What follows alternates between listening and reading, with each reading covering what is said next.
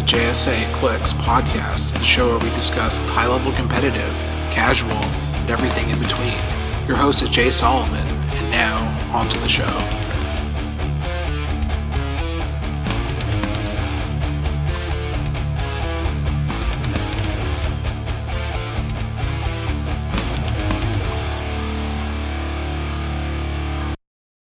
Hey everyone, this is the JSA Clicks podcast, episode number, can't remember, but probably 9, where we discuss the competitive HeroClix environment as well as any alternate formats that are currently relevant. I'm your host, Jay Solomon, and today I'm joined by my co-hosts, who are all much better at HeroClix than me. We have, returning to the show, Tom Kerr. Hi, how are you doing? We have a new guest to the show, John Morley. Hi, everybody. And we have the person that is definitely overqualified to be wasting his time with me, but he loves me anyway. We have won all the events ever, Adam Friedman. You should have been lying when you said you weren't going to talk.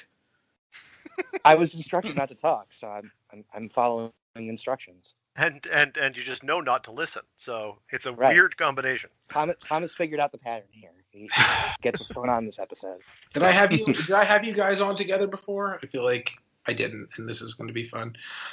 Point being that today we're going to be discussing each of these wonderful people either won one of the Rock qualifier events to get into the event, not to qualify the day of, or Adam won all the things. So they all did that, and then they all made the cut at the very least, which is not to besmirch anybody in particular.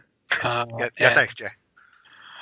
You know what, I try, okay? Like, you're the one that said, when I texted you and said that I was bad at HeroClix, you said that you were worse, which is a lie. But point being, I'm going to go back to what I was actually doing, which is we're basically you've all done well at that world event, so we're going to talk about that actual event, and then we're going to talk, or each of your experiences at that event, and then we're going to talk about what we're taking away from the environment. I know Adam and Tom both recorded just general teams that were there, so we have some interesting data about trends. So we'll talk about general environment, and then we have a fair amount of questions, and only some of them are not jokes. So I don't know who wants to start, but I would just like to interject with one point. Unlike Jay, who is all joke.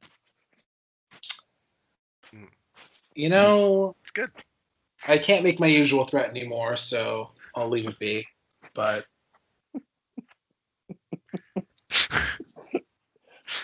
I'll toss the ball, Jay. Where are we going? Somebody go. Fine. You rose your you rate.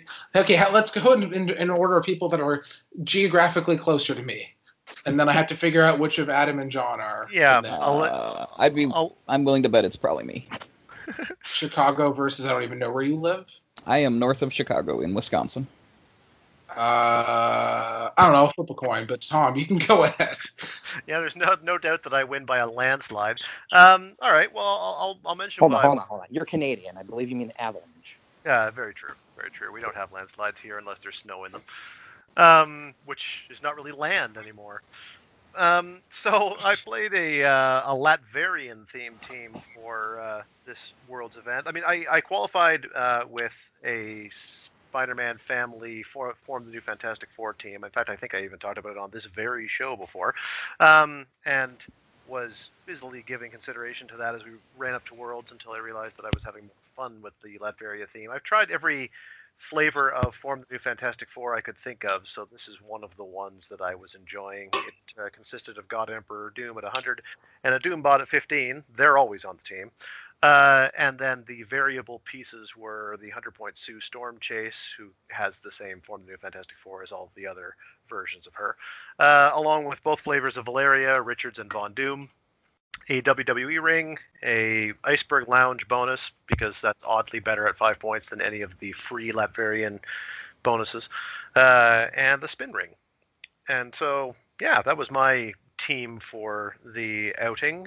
Having pre-qualified, then I played in the Saturday event where I went 3-1, made top 16, and then got my rear end kicked out of it by Caleb first thing on Sunday, and wept all my way home. So that was what I played. Do we want to talk about? Sorry, what was your general Fantastic Four Switch configuration? Well, I wanted to make sure I had one Trouble Alert and one Troublemaker, so I was only working with 7 pieces for it. And I have done, like I said, I've spent the last couple of months playing every possible configuration that I could have formed the Fantastic Four, as I expect I will for a while. I really enjoy the mechanic. I don't know if it's the best thing, but I think it's the best thing for me, since I really enjoy being able to look at what I'm facing and retool my team accordingly. In this case, because there was only 170 points of Fantastic Four across 3 characters to work with, options were a little more limited in terms of sort of combinatorics, I should say. And so, generally speaking, I guess where it all kind of came out of is I wanted to be able to play Wolverine and Franklin, that being Wolverine and Franklin Richards, who are 75 and 65 points respectively. That makes 140, which is the value of Sue Storm plus Valeria Richards. So the most common switch I would do is that. I would keep Valeria Von Doom and equip her with Spin Ring if I had the option, and switch out Sue Storm and Valeria Richards for Wolverine and Franklin Richards, just because I felt they had more sort of dive. There's more you could do with that. I love the fact that Wolverine can be a bit of a dive bomber who gives up no points for dying, and Franklin Richards is, of course, a great little toolkit. And working out from there, I wanted another 75-point option, so Human Torch became an alternate for Wolverine if I really needed Pulse Wave, or if I really needed Poison or Energy Explosion protection. Spoiler, it never came up, but had I been up against a team that absolutely required all the Pulse Wave all the time, then Torch would have been a fine choice for that. And I also put on Franklin Von Doom as an alternative to both those 75s, because even dropping 5 points is fine to have somebody who really survives and weathers an Alpha Strike well, since it's very hard to take out Franklin Von Doom quickly. And if you don't take him out fully, then he turns into a very dangerous piece that can heal himself back while he's busy dishing out massive damage. And that ate up all but 3 slots on the sideline. So I like having a Black Leopard option just for times where that's valuable. And the only real way Black Leopard could have worked within the math of this particular team was to combine him with the Franklin Von Doom and another 50-point piece. And I think the best option for that is the SR Ghost Rider. So I had SR Ghost Rider there with Black Leopard and Franklin Von Doom for one possible configuration, leaving one sort of utility slot. And I filled that one personally with the Common Thing, who's not great, to be honest, but it was for a very specific setup. If I ever had one map and absolutely needed to steal an opposing object, the obvious example being against like a Vulture team that was very much tooled around Vulture in the arms. Sue Storm's good for that. She can take a Perplex from God Emperor Doom on her range to be able to put out a barrier and then use TK through the barrier to KO the arms. And then in that particular formation, I like the idea of switching out Valeria Richards for the Thing, since the Thing cannot die to one hit. In fact, none of the common Fantastic Four characters at 40 points can die to one hit, meaning that if I do go up against a Vulture team and can KO the arms, the only things that can be KO'd in one shot are the Doombot and Valeria Von Doom, totaling 45 points, or 50 if the Spin Ring is equipped, which is the Vulture value, so there's not a lot of point throwing a Vulture at the team if he's going to wind up dying the next turn and I've already scored the arms. So that's kind of what the logic of the sideline was. I just wanted to speculate or question you, or what's the word? I don't know. Make Challenge. A joke about how you, of all people, one of the people probably more known for using the teleporter's replacement effect, and also liking Fantastic Four. I don't know if I believe you that you wanted to use a Fantastic Four replacement after you see your opponent's team effect. I don't know. It's my favorite thing. That does sound like it would be literally your favorite thing. Okay, so I don't know. I see John on my screen, so let's go with John. So I played the Double 76, Punisher, War Machine, Spider Pharaoh, and Magneto and Mary Jane team that people may have seen a couple of copies running around. You basically created it, right? Yeah. I was the first one to play it. I came up with it before the qualifier run, and really the team was just built around, okay, how do I make Double 76 work? because he seems totally fair and balanced. So I wanted something that, assuming my opponent also had double 76, that I could make enough attacks. So that's where Punisher War Machine came in, because he's pulled from a soldier, or from the soldier keyword, to add on to the team. And him being able to get free attacks in a 2-action game seems really, really good. And then, okay, whatever. yeah. And then I built on that with, okay, well, I have a problem getting the 76s and Punisher around, so Spider Pharaoh was the only real taxi that I could find. And then adding her allowed me to add Magneto, which gave me the full board reach if I need it. If I win map on turn 2, I can TK and Master of Magnetism Punisher out, have Spider Pharaoh carry the team out with the shield team ability, and then when I running shot with Punisher, I can literally shoot across the map. There is no protection from it, aside from barrier. Sorry. No, go ahead. I just realized, I think I haven't seen all the teams or even a fraction of them, but I feel like your team is the prime example of no ownership not being a major factor, right? Because you had two 76s. I own nothing on the main force aside from a common and a Magneto. Yeah, so you have Punisher War Machine, whose costs about 2 kidneys, and then you have a Pharaoh who's not nothing, and then 2 76s. Yep. So well, no ownership mattered, yeah. Absolutely. I would absolutely not have been able to play this. Like, even borrowing would have been difficult to put this team together. No, I can't even imagine. And also, whatever sideline, not that it really matters to get specifics, but I imagine playing 9 Vulcans is, not nothing. I actually only had 1 Vulcan because I am of the opinion that Samurai has a place and can be used instead of a second Vulcan. Because being able to double ping with that Force Blast is sometimes very relevant. I will disagree about better than second Vulcan, but I will agree that he has a place and is underrated. But so then to finish out the team, I wanted Mary Jane because autonomous, paparazzi, super good. And what we discovered after the qualifiers, because I did do a lot of discussion with Steve Spooner on this team, who also won a qualifier with it after I did. We discovered that when you TK and spin Mary Jane with Magneto on turn 1, her paparazzi can be placed and then sidestep and pick up my opponent's light objects and break them. Yeah, they can hit row 17 with her sidestep. I love that combination. Oh, jeez. So that is actually that became very relevant in most of my games. Hold on. Wait, you said 17? Get into that later. You said 17? They can hit 16. Oh, okay. I thought well, they can 17. They can get to 17, so they're picking up the object that's an 18, is what I'm getting at. Right? Because the object has to be placed. They can get to 16, which lets them pick up the object in 17. But can't the object be an 18? Well, because it's 5 out, right? Wouldn't that be? I'm pretty sure that's 17, isn't it? Well, it's 23 and then 5, or maybe, I don't know, maybe somebody's got the math wrong, but in any case, it's pretty good. You can move into 17, because it's 2 plus 6 is 8, plus 1 is 9, plus 2 is 11, plus 4 is 15, sidestep 2 is 17. Okay, yeah, I have their math wrong. But yeah, it does work. That's fun. That is obviously an intentional design thing, I'm betting. Well, what I love so much is that it only really works if you have the ability to push MJ the extra 1, which only really comes from either a Spin Ring or Magneto. So it's such a great combination, and it's so specific. Yep. Because the thing with Magneto is that him and Pharaoh is basically the best turn 1 TK you can get on Spider-Man Family, somehow. Yeah.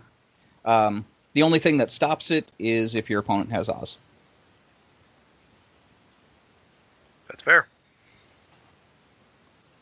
Well, Adam didn't play Oz, so I don't know how much that would have been. Yeah, I guess that segues into Adam's team, which is totally different than the last one, right? Yeah, I've never played any of these figures before. So I was playing basically the exact same team I had for Nationals, except for 65 points got changed.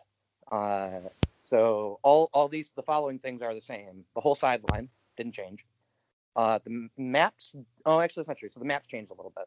The maps changed somewhat. There were some different choices that were made there because of some of the newer maps that are available. And you also didn't have location, right? I didn't have the right. The location is one of the things that changed, so the map changed with it. Yeah. And so the 65 points that changed is Oz, Diplomat, and the map bonus got the boot. And instead, I added 76 in Marvella. And so the team is, so you can see if I can actually remember all my figures. Jason, Vulture, 76 Marvella, because I just mentioned those. Who am I missing? Valeria, 2x2 Magneto, Dark Phoenix, Green Proteus. And then the Spin Ring and Ock Arms are the objects. And so that's the team. And it's basically all the same stuff as before, for all the same reasons as before. And then 76 basically fills the role of both Oz and Diplomat on the team, of disrupting my opponent's action totals, mostly in the mirror or the TK heavy matchups, and providing a perplex. And then I have basically, once he replaces Oz and Diplomat, there's 15 points left, and having an actual main force barrier option with Marvella is just absolutely absurd. Yeah, man. Mm-hmm. Did you mention your bystander options? They were the same as last time. So it's Isaac, Reed Fixer, Claire Finn for Yaphet. What were the other ones? Chewie? Yeah, Marvel Chewie, and Jim Gordon. Yeah, Jim Gordon is the one people might not know. He is from the convention exclusive Robot Batman, the Jim Gordon one. He's sidestep, energy explosion, toughness, outwit, police. And I guess having police made even more sense now that you had 2 wild cards. Oh, geez. Made it even better. He was already good before. And this just made it even better. I mean, because even just having the 1 police was already fine. Basically, he's, in a lot of situations, is worth an outwit and a perplex. Because the PD acts as a perplex down on their defense. And so he's just generally better than Miles in that position. Did you ever actually... I believe I made every single Pog except Yaphet during the tournament. No, that's not true, because I didn't make Lord Gaia. What? Wait, you made Stellar... I knew you made Stellarex, but you didn't make Gaia? I made more Stellaraxes than Lord Gaias. Yeah. Get out of here. Not a thing I'd ever think I'd say. I'm sorry. Okay. I mean, it makes sense, though, with the Marvella on the team now, you don't need Lord Gaia as much. Yeah, it's true. I mean, when I need it for just a turn or two to delay, like, she can just do it. I get it. That's just nuts on principle, but okay. Yeah. I mean, the fact that Stellarex ever got made blew my mind. Yes. And the only game he got made in was the finals. So. Yeah, you even expressed surprise in the moment. Right. Well, because it turned out he was the only way to do what I wanted to do. And so right, which essentially got you the game, right? Right. Yeah. Like, if he's the only way to do it, I guess I'll make him, but I'm not happy about it. That's because I have to put a Stellarex on the map. Like, imagine how much better that bystander could be if it was literally anything else. Yeah, it's one thing to win. It's another thing to win while you're stating that you feel like you could be doing so much better.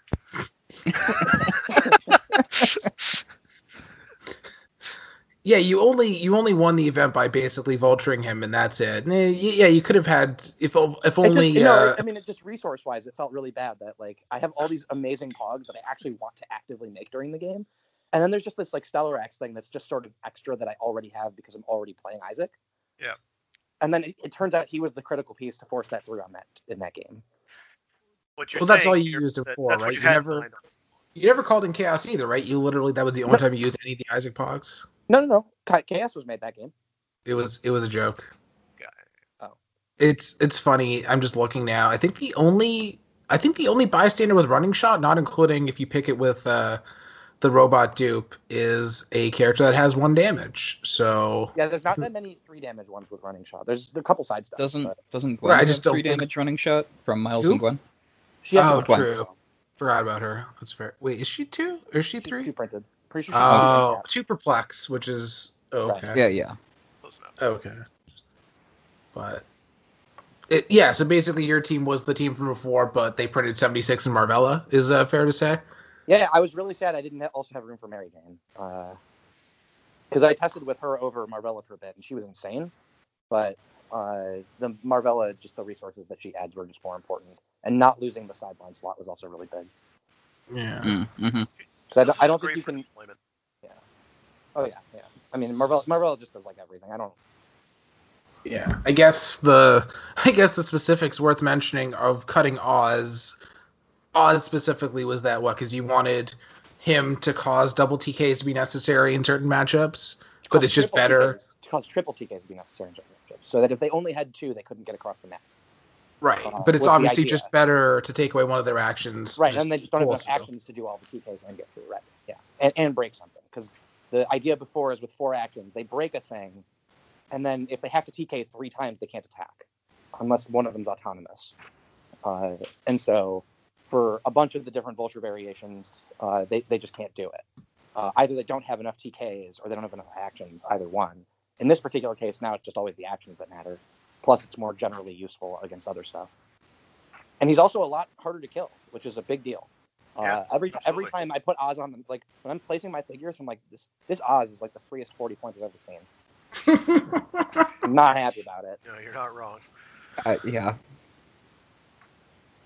As proven by the game HeroClix Nationals 2020, Adam versus Isaac, where he was the thing that died immediately. Yeah, Oz is useful, but he's not going to stay for the long haul. I completely agree that you made the right choice with the swap in this case. Mm-hmm. Yes, I guess, did losing the prob ever actually matter, or it never mattered to begin with because Vulture was so far from him to begin with? In theory, it could have mattered in some games. So in my game against Scott, it could have mattered, because if I had had a second prob instead of just the one, I probably wouldn't have bricked on the Firestorm. Yeah, that's fair, because that game actually went to time, right? So No, I mean, it did go to time, but that wasn't the problem. It did go to time. That is a factual statement. Sure, yeah. Unless you want to argue the facts, because that game was 150 to whatever, so. Yeah, like 40 something. I mean. But yeah, I guess who wants to talk about? I guess who thinks that they had the most interesting Thursday game to begin with? Did anybody have any interesting? What? Or not Thursday, the Saturday? Canadian Thanksgiving. Yeah, that'd be Sunday, or even Monday. But I think what you mean is Saturday. I do mean Saturday. I'm not that drunk yet. I'll happily go first. I figure when we get to Sunday, I should just get myself out of the way. So I'll start that trend now. Don't sell yourself short. Come on, get out of here. Yeah, anyway, I did play. Yeah, I played Saturday evening. I was trying to pay attention unfortunately there was no streaming in the morning part, and we couldn't just kind of creep on people's games. So I did get into a test room thanks to Alex, kind of tested around with some of the mechanics and stuff. But other than that, when it came to actually playing the event on Saturday evening, like I said, I went 3-1. My first matchup was against Alyssa, who was playing the same team that she made the run to top 4, I think it was, in Nationals. Yeah. Which was an Avengers-themed team built around sort of an Alpha Strike taxi routine, with Voyager carrying Black Widow Chase, Steve Rogers, and Medusa, and Steve Rogers was welcoming Micron to the Avengers. So nice compact team, no need to waste time equipping objects or anything else, just basically cross the map and smash face. +5 theme to my +5 theme. She won map, and I didn't have any particular configuration that I felt confident. I knew she had to kind of cross the map into turns, but I didn't really have any combination that I felt comfortable trying to corner her when she was able to sort of go into some safe rooms in the Justice League Watchtower. So I decided to try to just survive the alpha as opposed to trying to circumvent it, and went with a combination of God Emperor Doom, Doombot, Black Leopard, Ghost Rider, and Franklin Von Doom. And she did come in and hit fairly hard, but between Franklin's free barrier and a Doombot and just placing everybody around, I made it very hard to get to God Emperor Doom. So all things considered, she was only really able to come onto his first stop click, which he got back the next turn by one-shotting. And Black Leopard was a real MVP in this game, because I was able to get him next to Chase Widow, to really cap her values, take her off of her first couple of clicks, and then just worry about doing progressive damage to the rest of the team. And, I won't belabor the point. I basically outlasted her. I scored a few more points. I got Chase Widow eventually after enough blasting away. She took out Black Leopard, but it took a lot of doing. She missed a lot of attacks to the point where even though she only had the opportunity to create one recruit before she was off her first couple clicks, she did get to create 2 Black Vulcans. So to the point that Adam made, I think before we went on the air, more Black Vulcans is more win, and they did more work for her, I think, than anything on the field did. But as it was, it just kind of ran out of time. Doom ended up on this top click again and was just able to outrange everybody else. And then Franklin was getting to the point where he would be on his powerful clicks as well, and that probably would have eventually been able to make for the win anyway. But I was ahead on points, so I took the win. Well, it is interesting because God Emperor Doom does not like that matchup in particular. Chase Widow particularly, yeah. In this case, it was a little less. I knew that she was forced to come right at me, and that's why I was able to protect him. In a more open game against a Chase Widow, I think Doom likes it even less. Did you? I'm just looking at the map now. Did you not see any lines where barrier would have been enough? Not from really. Franklin. Okay, yeah, I can agree with that. I was just wondering. Well, Franklin doesn't really have his own barrier. I guess Franklin Richards would. Yes, that's what I meant. Sorry. Yeah, it was a 6 of one, half dozen of the other deal. Like I just figured if I barriered with Franklin Richards, then she'd just wait. Like I couldn't get to her, so she just decided to wait out the turn. I couldn't barrier indefinitely with him, dealing damage to himself. So I figured it was better to go with the Franklin who survives the alpha than the one who tries to prevent it.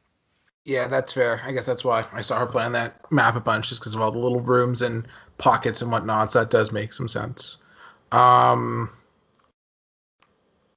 Anyone or any other games of note for you or anyone else? I mean, I can burn through. I played 2 Fantastic Four, formed the new Fantastic Four games in a row after that.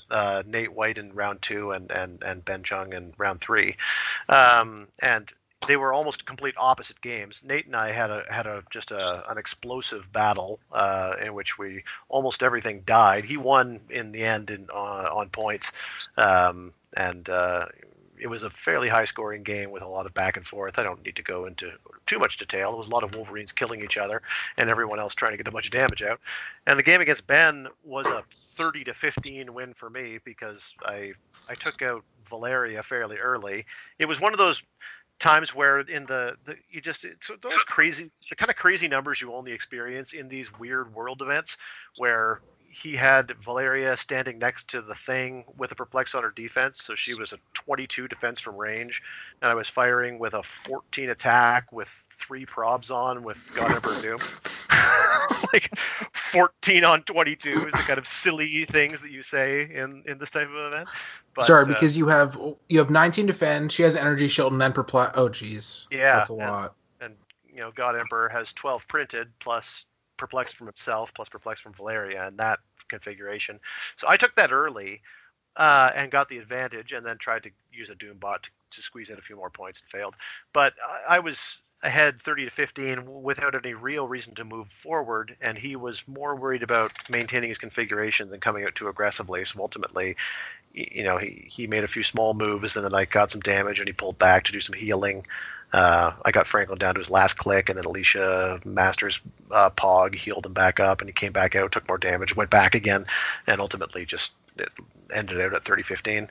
And then I had a game against Corey Gould in the 4th one where he was playing a robots theme, and I was super lucky to win map, going to a nice wide open map where I was able to enjoy the benefits of, Valeria sidesteps and free moves forward. Or actually, she doesn't even do that. She just perplexes up Doom's range. Doom perplexes up his own range. TK Doom out, running shot, blast, and then get pulled back by Franklin Von Doom with a TK. So the slingshot can basically hit the whole map, and he just didn't have the swing to deal with the fact that I was just killing something every time I attacked. So by the end of it, he really kind of dogpiled me, swarmed on. It became much more of a fight, and I'm sure given another 10 minutes or 15 minutes, he could have swung the game back in his favor. But I got the early advantage with the big reach and the ability to TK back after the reach. So that was enough to carry it through to the end. I think the idea of a God Emperor Doom slingshot is just one of the most frightening things I've heard in this game. Just gotta say. I love it. Served me super well. Yeah. I'm I mean, a it's a huge good day when you have a fun game against Nate and you get to play against Ben. That's a rarity. I haven't heard of him playing very much, but I mean, this has been his year to play. He's been playing all of the events. Yeah, I played Yeah, a I few heard games as well. I heard he won something recently. I can't remember what, maybe an Open or States, or I can't remember, but there was something not long ago. So I mean, he was in Nats, so I mean, right. No, I know that. Was he the weird team of like him? I can't remember the other person in Ed AB. I believe that was it. yeah. Yeah, it was. Okay. We played them against him in teams. He was Gotcha. doing like a Don't Die-ish team with an Immortal Hulk and Danger Room Magneto and Lockjaw and something else in that. I do remember that team. He was the one Lockjaw. I told you about it Wow. because you like that dog. I know that he's not good, not that great, not as good as he was, but I'm still attached, so you can stick it. And hopefully Tom will back me up on that, but that's okay. Whatever. I was also happy being not only an occasional guest on this show, I'm also a fan. So when I was listening to Jay and Devin and Adam's predictions on what would show up once in the top cut, Adam guessed God Emperor Doom, and he was right. So good job, Adam. Do you remember, Wait, do you I remember thought the two other made guy? the top cut. I think only one made it to top cut. There were two in the tournament. Oh, No, is that I was there were asking. two in the Do you tournament and one remember? in the Do you remember top what we guessed? cut? I guessed Doom. That was my guess, but I was wrong because there were two that were played. I don't think anyone guessed Doppelganger. Yeah, you get a prize. I think there was two of those played too, wasn't there? Were there? I thought thought it there was were- only yeah. the one. I think the only piece I saw that there was actually only one played was Bike Widow. I'm just Well, looking through all the only teams. one It was might just also be Doppelganger. I could be wrong on that, but I thought Alex was talking about being surprised that he had to make Doppelganger for one person. he was also surprised he had to make Weapon H for one person. Yep. Get out of here. No, he didn't. He He did. totally Yeah. did. He did. Wow. But Doppelganger is relevant because he actually made it into cut. I see one top 16 thing that Adam doesn't like with I mean, there might be more than one, but I see an Immortal Hulk. There's two. There were two or Oh, three. okay. Yeah, I'm just trying to scroll quickly to try if I can jog my memory. But I guess that means John can go, but I don't think my guess is correct. So. I'm pretty confident there was only one ace in the entire. Ooh, I didn't see even the- know there Yeah. wasn't. Yeah, Lucas gave up on her because he played. What did he play? I think he played 76 76. instead. Yeah, I think His No, team- he played Hulk and Batman. yeah. Right, I'm saying, but Ace was on that team. I can't remember what he replaced it with. I'm pretty sure. Oh yeah, it was a 76. I'm Was it a looking. 76? It was. I just scrolled past that one. So my Saturday run was pretty much a blur together. I faced 4 opponents that were all playing unthemed good stuff. Different varieties of Franklin, Vulture, Jason, Retaliators with Tri-Sentinels, Dark Phoenixes, stuff like that. So the games all played out pretty similarly. I had a +6 theme, so I won map every time. The first game, I chose Poison Ivy's Greenhouse, not even thinking about Barrier, from Franklin, which came back to bite me in the butt. I lost on that was against Nick, who used the Doppelganger and Franklin as his main force, and so I set up and did my initial assault and regretted that I did not pick Campsite like I did for the rest of the day. Because he was able to barrier himself in, and I wasn't able to get the Alpha Strike that I wanted, and it ended up where I lost at time. 1 or 2 moves on my turn before I could finish off a Franklin. So it was a close game. It was good. I did score points, so it was able to obviously carry me into the top cut with my eventual 2-2 record. But yeah, it was not a great choice starting with Poison Ivy. But so then what I realized from that game is that I really need to watch out for the barrier more, use the campsite, set up my Alpha Strike which is what the team is obviously designed to do with Punisher and the shield ranged extension and the incandescence ring that I put on the team so that I could have penetrating energy explosions specifically for Dark Phoenix, because I had full board reach to pop her immediately. So that's what I did in my future games, and it was good enough to... It worked out well enough to take me through to Top Cut. But it's mostly just set up, do the initial strike, and then play it by ear from there. And Adam, you didn't make it through the Swiss part, right? I Bombed did out pretty basically. I went 0-2 with like 400 points, or no, like 160 points. It was terrible. And then I had to make it up in the other two. So my first game was a squeaker. I lost on last action by 10 points. Yeah, so basically it was against, I think his name is Julian from France. I didn't know, like, that was cool to have someone on the international for the Worlds. And so I played against him, and it was basically, he won map, took me to Wakanda. I equipped all my stuff, he equipped all his stuff. He moved up, and then finally I tried to go in with Vulture after he was cleared. Or no, actually, I think it was immediately because he moved up immediately. So I had to push him. And I took out Hogan immediately, which was fine. And then I tried to go after Shifting Focus, which is standard. And I got her once, so it's miss, hit, miss. And so she wasn't dead yet. And I only had 2 misses to go for it. And so I went for an attempt to just shoot his Captain Marvel, which also missed with Dark Phoenix, which wasn't great. But because of the spacing, I was able to basically squeak her up a couple squares so that she could bring in Black Vulcan to at least get a poison in. And overall, it was like the position was fine, but there were definitely a lot of small placement things that could have gone better. And on my follow-up turn after that, I was able to kill Shifting Widow and basically put Captain Marvel at last click. And at the point Captain Marvel was on last click, I had a flurry with Vulture, needing like 5s or 6s or something, in order to just kill her because he was on 3 damage on second to last click. And basically, if either of those 2 hit, or if the very last attack he does hits, because the second to last attack is what put her there. If that last attack needing like a 5 hits, I get it. He bricks on the 3, and I can't reroll it. I don't have any rerolls anyway. And then I was able to follow up with a Grodd attack needing like an 8, and a Magneto attack needing like a 9 at range. And if either of those hit, then she's also dead, and I have it. And then neither of those succeeded either. And then I also screwed up the positioning to potentially have an additional shot at her. So I was able to take out the recruit then, and so I'm up by a few points. But he was able to take out both Vulture and Magneto in the same action with Captain Marvel, and then he's up by 10.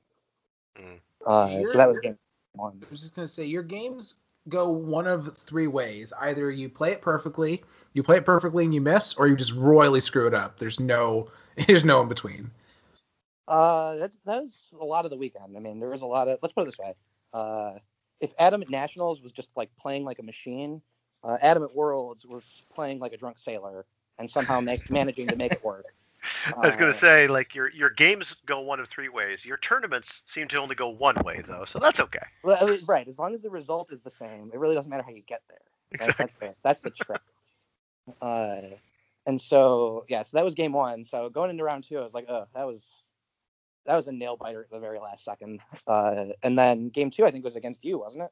Yep, it was against me. Yeah. So I did the old-fashioned, as people know, starting from last year. I invented this technique. It's called the Isaac Gambit, named after my top 8 game against Isaac last year, which I had to punish him this year for by knocking him out in top 8 twice.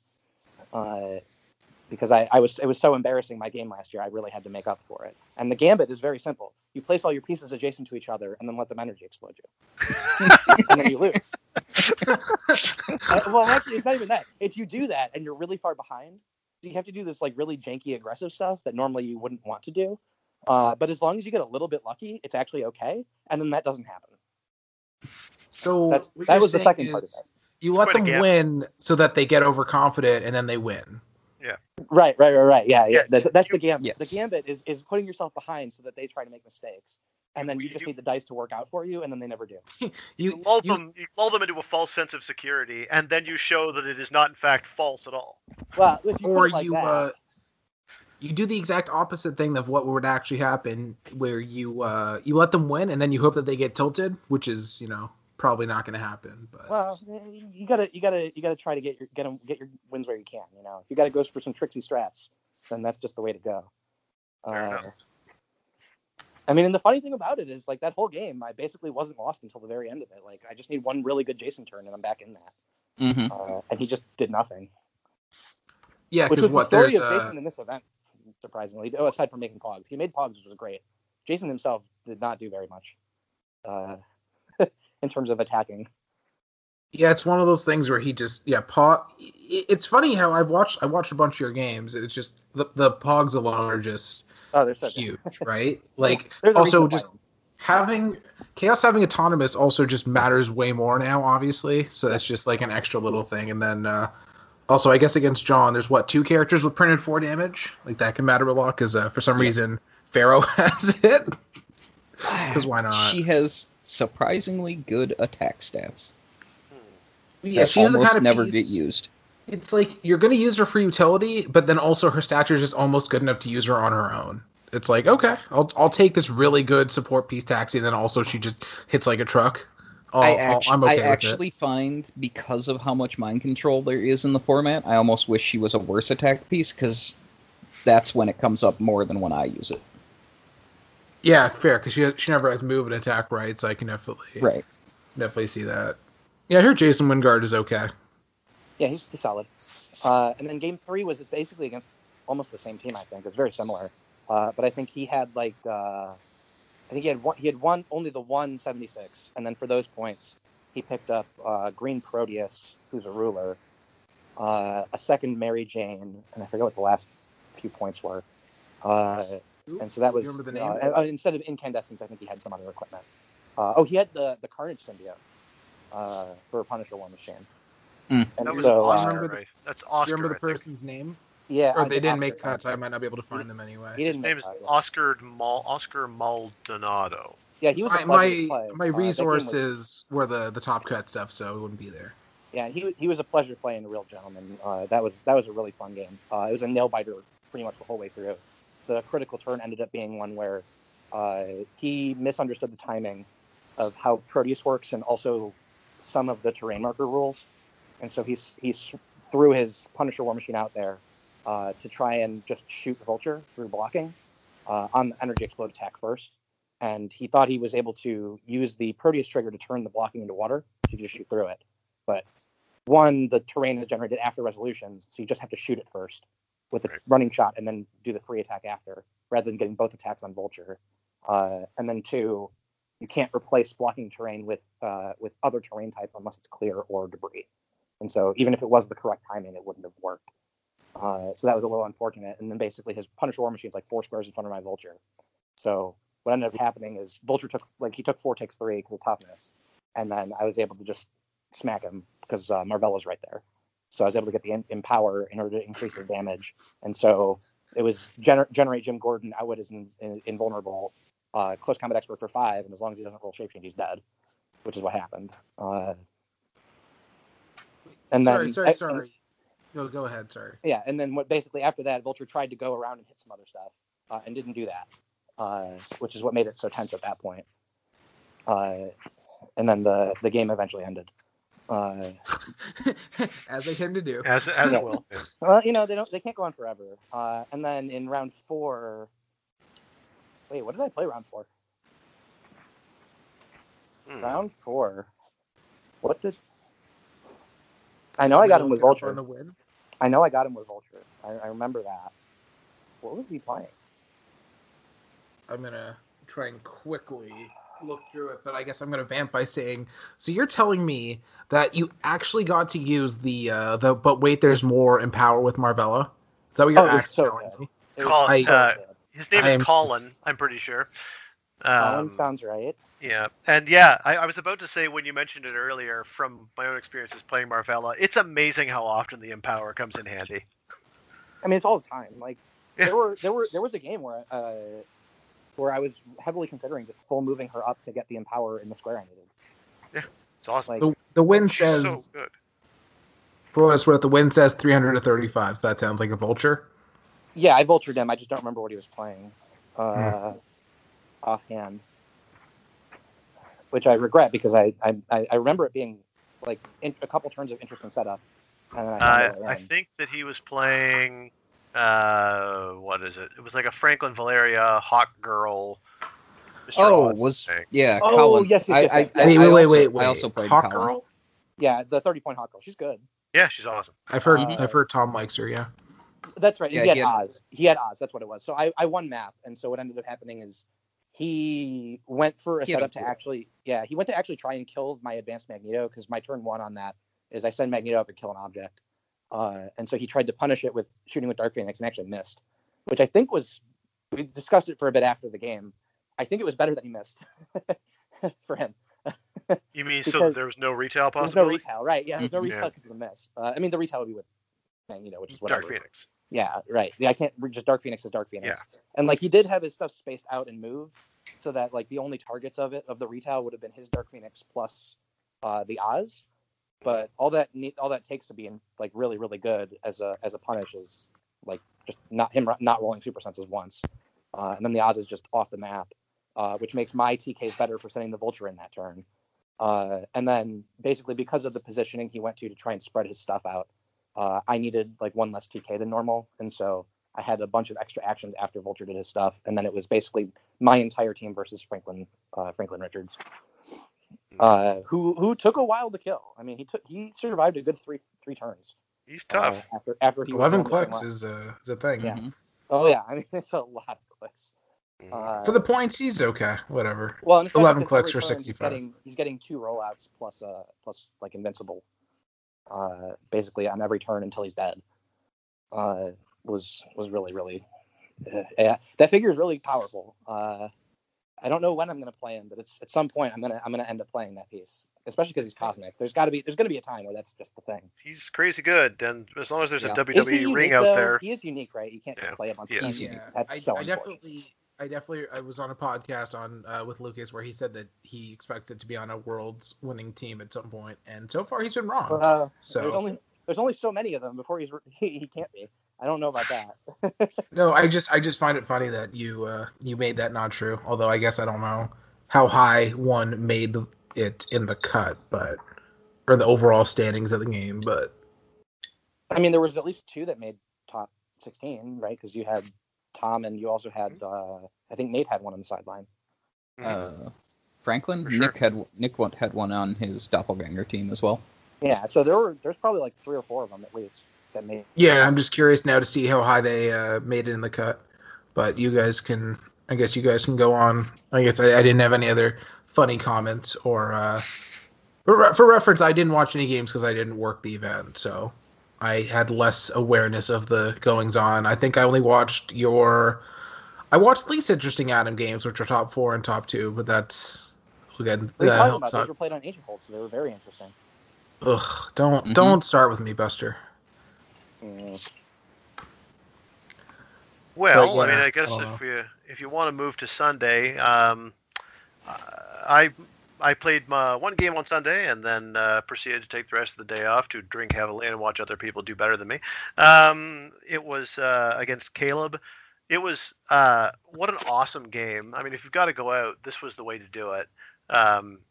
It was almost not a very short game, but almost a very immediately lopsided one, since I guess he either didn't realize that God Emperor Doom just has improved targeting, ignores hindering, or didn't consider it a meaningful threat, because he placed very well. I mean, I won map and disrupted his object placement a little bit with my seals and whatnot. But of course, that's a temporary thing. He was able to get him back.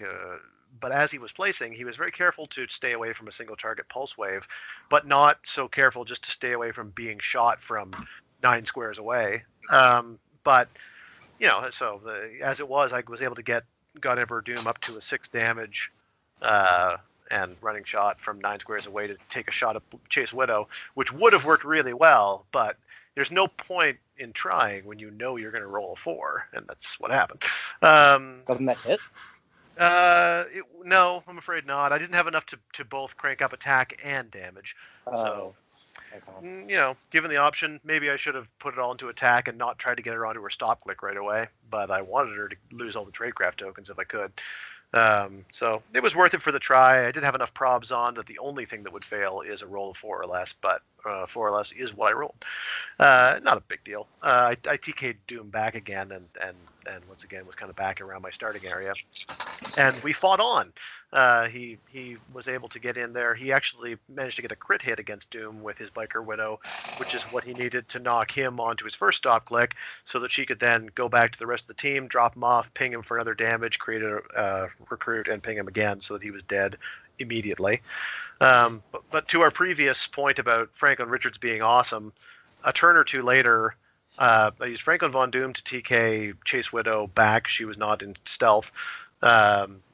Near Valeria for a ping damage. Valeria spun Chase Widow for another ping damage. And then Franklin Richards went in with Charge, Flurry, and Slingshot, my favorite combination.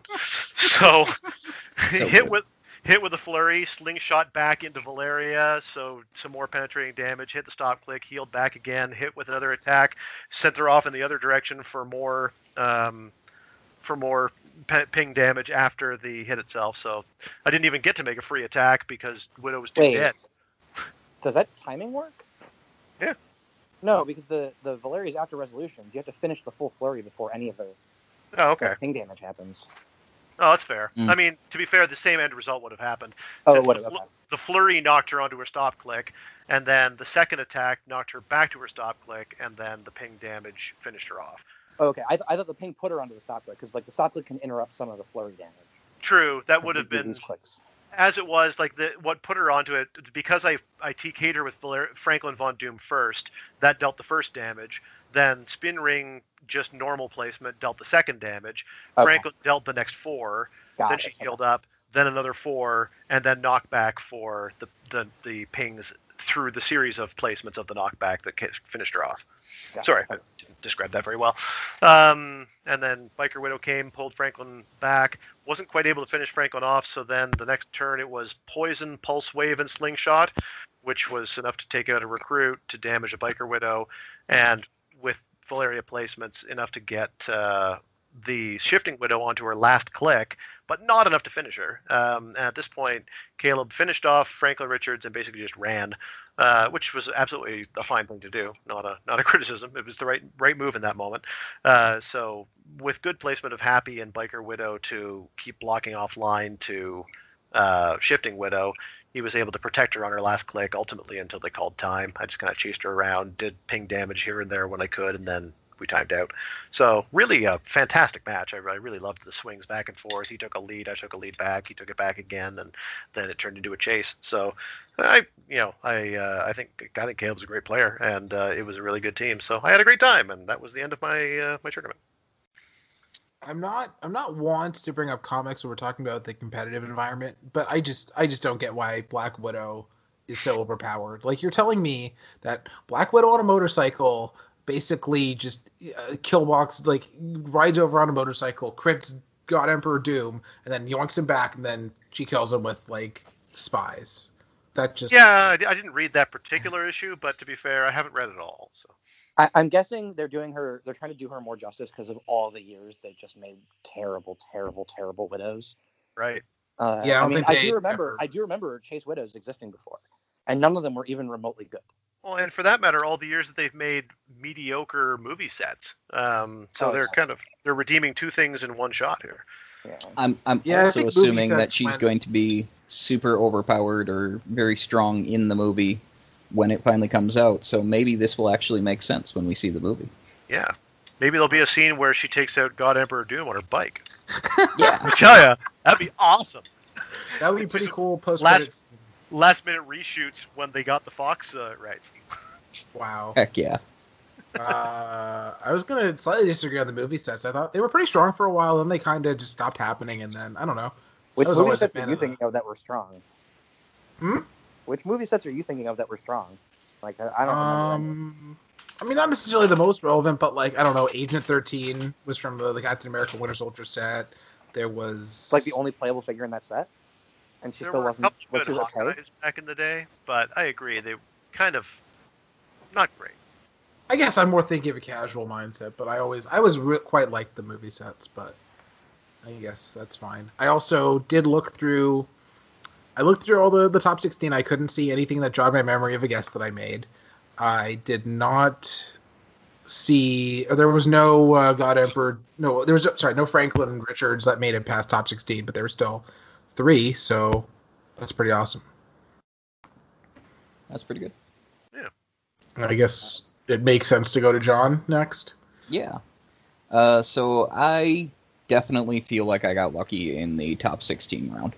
I got to face Jalen Major, with his plus 10 robot Spider-Man family team with multiple Tri-Sentinels, Penny, a couple of Superman robots, Brainiac, and Pièce de Resistance.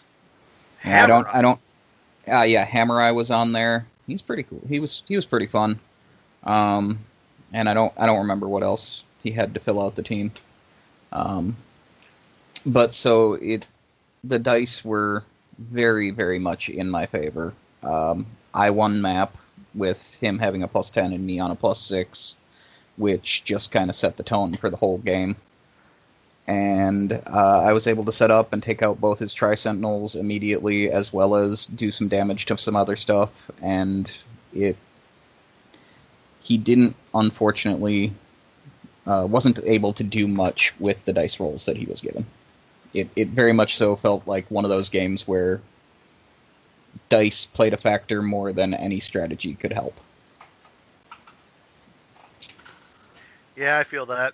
It happens sometimes. So yeah, there's definitely room to say that people will complain about dice, but there definitely are those games. Like those certainly do happen. Yeah.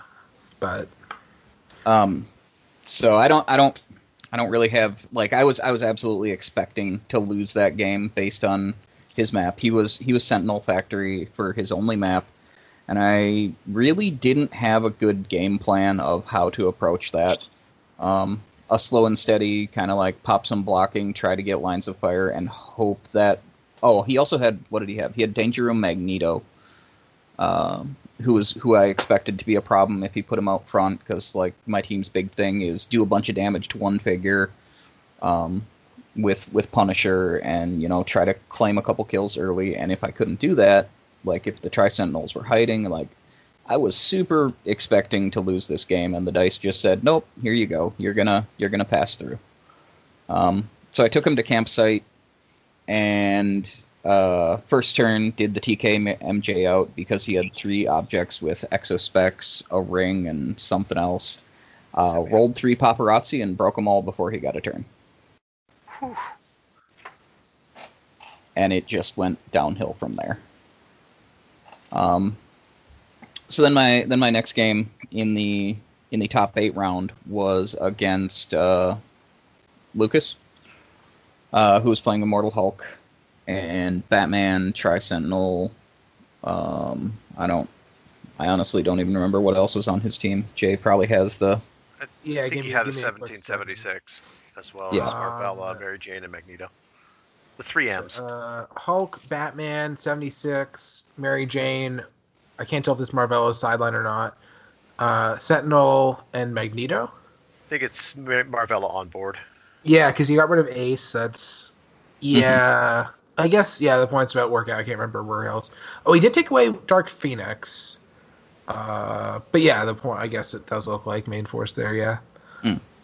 So he was my top 8 opponent, and I hadn't really touched on this, but I did play against a couple 76s throughout the tournament, and they don't really affect a single one doesn't affect my team unless they get close to me. And that was part of my thought process when building the team. Because really the 3 actions that I take almost all the time are going to be Magneto doing something if I'm trying to get close, Spider-Pharaoh carrying people, and Punisher taking his action. If I'm already close and need to charge with a 76 or something like that, then I just replace Magneto's action. So going down to 3 actions doesn't bother me. So I don't think single 76 wasn't particularly disruptive for me. I was double would have been if I had faced another double, but I didn't. So yeah, I won map against Lucas, set up. I made use of the blocking terrain on campsite to hide myself while I grabbed my objects from his Batman, and sent out Marvella to break objects with paparazzi because that's very important. He did position his 76 correctly so that I couldn't actually destroy his objects, though. Right. Because I didn't cover this earlier, but if you have your own 76 and you put him on the front box of your starting line, it makes any paparazzi trying to break your objects a costed action because they are in his influence zone. Yeah, when they're in row 17 and he's in row 23. So. Yep. So that actually made a difference, and I wasn't able to break his objects, so I just grabbed him and walked back, and he was able to recover the ones that he needed. But so then turn 2, I set up, did the energy explode thing, killed Batman, killed the Tri-Sentinel, I believe. Gave Hulk a whole bunch of tokens. and then it went back and forth, and it was basically me just trying to mitigate the damage that Hulk could do to me over the next 30 minutes or however much long was left in the game. And it was a very good game, and I enjoyed it, but I did end up coming out ahead at the end. Cool. And then my last game was against Robert with the Barkley team. And that was streamed by PJ, I believe. But I looked back and I couldn't find the recording, so I don't know if he's going to be uploading that later. I don't see his recordings of my other games either from earlier. Yeah, so I'm. Yeah, it was definitely David did the final and Adam's top 4, so it must have been PJ unless something happened yet. Yeah, so hopefully he'll get that up at some point. He won map with his plus 13, which is pretty insane. But I kind of had a plan. I lost Magneto right away, was able to move my force out into the middle of Ancient Hold because, big shock, Barkley takes you to Ancient Hold. And over the course of a few turns, I popped some blocking and was actually able to get a shot on Ivy and killed her, and with Punisher shooting out blocking and then taking a shot at what was behind it. And that actually put me in the lead, and I was in a reasonable spot for the game, I think, at that point. And unfortunately, we all missed that Barkley couldn't outwit through people. Stress got to us or whatever, so he was able to move Valeria up with her free bounce, outwit Invincible, spin me next to a wall, and then through people, I let Barkley outwit me, and he was able to finish Punisher off, and that basically sealed the game. I can't say for sure that I would have won. He still would have been able to hit me. I would have been on last click with Punisher without the outwit. So I very well might have still lost, but that definitely sealed it as opposed to leaving me with a chance. I mean, at that point, top 4, that's already the 3rd round of the day. And is Marvella still alive? Because I would have just, based on the position he used against me, I would have assumed he just sidesteps his Devenom out of the way.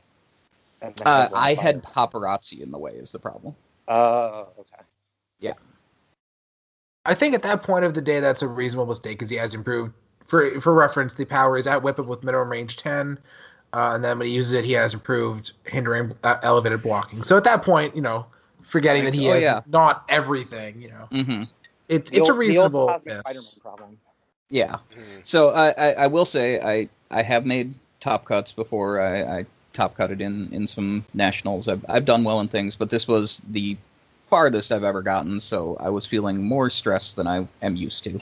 So I think it got to me at that point, and just kind of missed some little things. But I'm really happy overall with my performance and my team for the day. Yeah, congratulations, man. Top 4. I'm just thinking if there's anything before Adam goes on for an hour, give or take. That's not fair. It's at least 2 hours. Yeah, it's a lot of give and not so much take. we've joked before that patrons will eventually get to vote on either if Adam goes short or if he has to go like super long. Like I don't know. Sometimes we're on the phone for 5 hours. Like that would be lunacy, but I don't know. The download numbers don't lie, so I think that would actually be a thing. But I don't think I actually have anything before you go into your stuff. So am I going? Or? Yes, Okay. that's your lead-in. If you Okay. insist. So top 16 was possibly one of the worst games of HeroClix that's ever been recorded. If you wanna just see embarrassing stuff all around, and some of like the most embarrassing Vulture games you've ever seen, like that is a game where the summary of the game is we both had a Vulture, both of our Vultures attacked, no extra charges were taken. Like I've never heard of such a thing before. Mine was closer than his. But this is the reason they aren't watch listing Vulture. They just watch that one game and they're like, it's no big deal. Right, it's no big deal. Oh right. gosh. Yeah. So you were basically, I won map. At which point, so I had overnight because I knew I was playing him. I spent a lot of time thinking about how the matchup goes, and basically the thought was, well, if I go first, I get to break his 0 ring, and I don't think he can really do anything.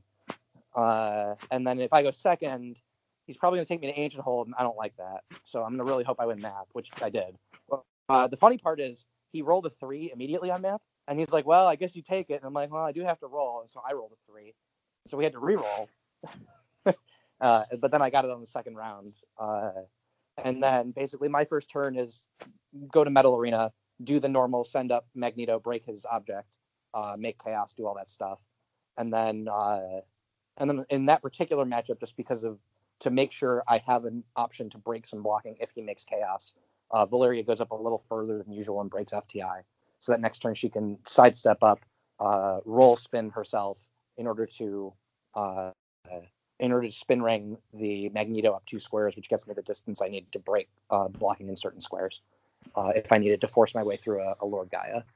Instead, he went for a disruptive play where basically he equipped spin, swapped it over so he could TK'd up Jason, and then mind control chain starting with Magneto. He got Magneto, but Magneto did not get Valeria, which was the most important of the sequence. And then he immediately missed. So he missed with the Magneto, and then I forget who he mind controlled next, and then missed with them. And then finally he just missed Chaos. And so he had the 3 misses to make Firestorm, which he did. I still actually think making Firestorm was probably correct there, although I know some people afterwards told me they didn't get why he bothered. My theory was if somehow my Vulture just does nothing, then he has an extra prob on his Vulture turn, so he might as well have it. Whereas if my Vulture's taking out his whole team, whether the Firestorm there is or isn't there isn't going to make a difference. Right. And so what happened on my turn is I went for, which PJ pointed out, I just did the things in the wrong order.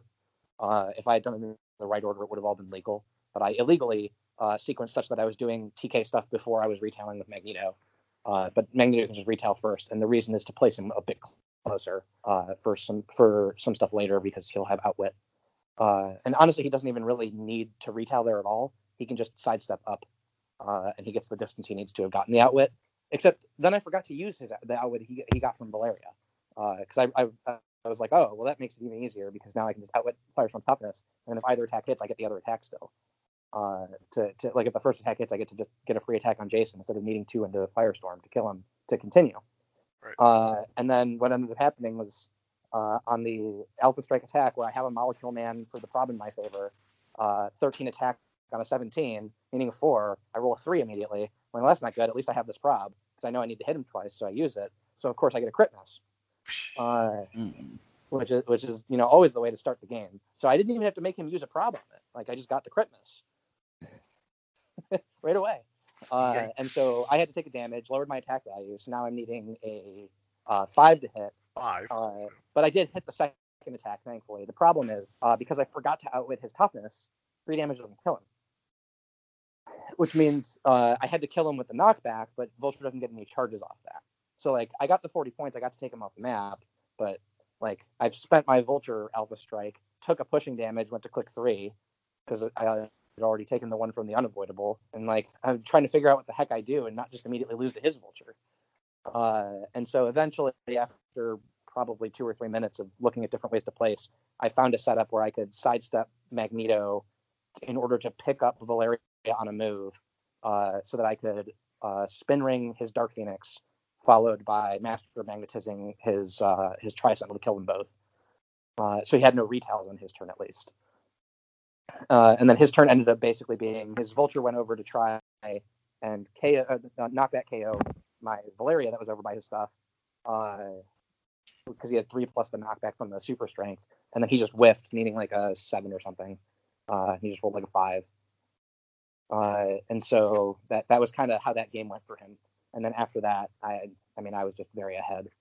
I don't remember exactly what I killed, but it ended up being like 140 to 35 by the end. There was one turn where he maybe could have done something, but the worst case scenario for me would have been a tie, and it would have been a roll. Actually, no, because I think it turned out we agreed that there was no way he could. Yeah. The only way he was getting ahead would have been to kill Jason through his stuff, and basically the only way it happens is he has to immediately roll a 5 or 6 on Blades with Chewie and me not get shape change, because if he deals 2, 3, or 4 damage and puts me on the Mastermind, then the second attack just can't kill Jason, because I just Masterminded over to 76, who doesn't die because he has charge. Unless at that point he crits. I suppose, yeah, he could crit on the second attack. Yeah. I think I actually just shape changed it, so he didn't get to make the attacks. So yeah, so that didn't work out. That was just a weird game. And then even from there, if he only gets the Jason, he's actually not ahead on the points at that point, just because of what was already dead. I don't think, because I think that would have put him just over 100, and I was like 130 something by that point already. So I don't even know that would have won the game if he got the Jason. I think he would have needed to get Jason and something else in order to make it work. So that was a weird Vulture game. And then in top 8, it was against Isaac again, playing the exact same team that he had for Nationals. And it went a bit differently. He didn't go to campsite, so I didn't have all that nice blocking to start with on the map to help protect my stuff. And so instead, I had a setup where I was like, well, there is a way that he could theoretically like just 6 Vulture, but basically no matter what he does to do it, it's going to mean I'm going to get a 13 attack Dark Phoenix retail on his Batman and the rest of his backline stuff. And so if that's what he wants to do, I'm not gonna stop him. Did he go with WWE Arena then, or? Yeah, he went with WWE Arena. Yeah. Yeah. Okay. And so my blocking terrain, I think I made 7 on turn 1. Might have been 8. I don't remember how I TK'd the arms. I think TK with the arms had. Did I make chaos that game or no? I think I made chaos immediately that game, which is why I was able to TK the arms over. And then I was able to get 8 scores of blocking, which meant all my small stuff was protected. Proteus, who was in front of Dark Phoenix, was protected, and I had enough blocking on the side of Dark Phoenix that there was no way he could spin her to a position to get shot because there was no legal adjacent placement. And then Magneto was outside that blocking, so if he wanted to even try and hit her, he needed to kill Magneto first and then like put an Atom in there to kill the Dark Phoenix. And so the line he went with was send in with Stargirl, have an Atom break the blocking, and then the Atoms go up adjacent to turn Marvella tiny so that he could shoot through her to shoot Vulture for 6.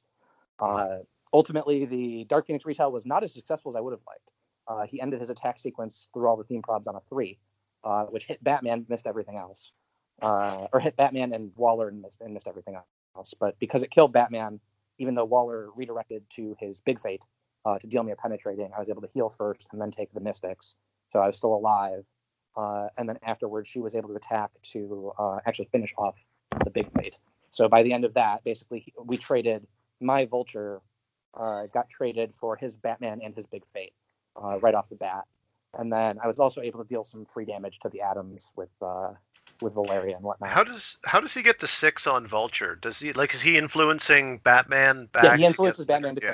He has influence. Yeah, so it's influence turn 1, influence turn 2. He has 3 enhancements. Makes sense. Yeah.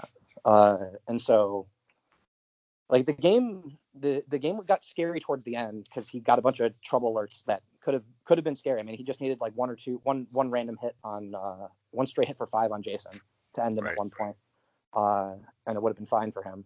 And then, but being ahead, the Batman and the Fates and the rest of his team over there, while basically I killed the Stargirl really quick, and I got one of the Atoms relatively quick too.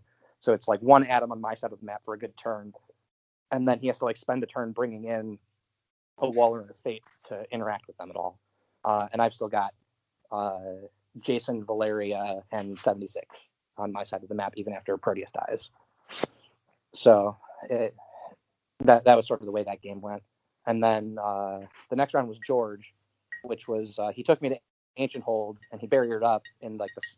I always refer to them as the top, middle, and bottom rooms, depending on the orientation. So like, it doesn't really matter which side you're on. Right. For the middle, so you have the back room, right, which is behind all the doors, and then for the next set of rooms, it's top, middle, bottom. And so he went in I'm going to call it the top room of that segment and barriered up. And basically, on my turn 3, I found a sequence that allowed me to have Dark Phoenix carry up Jason. Jason sidesteps over into that room to make chaos to break a piece of blocking, and then I have the TKs I need to send Vulture in. And I immediately took out both Marvellas, had to use the double charge there to break a piece of blocking that was between the two parts of his force, and then I was able to chip away everything. He ended up with what's his name, Punisher War Machine plus Iron Man after the revert, and Gardner. Gardner was on click 1.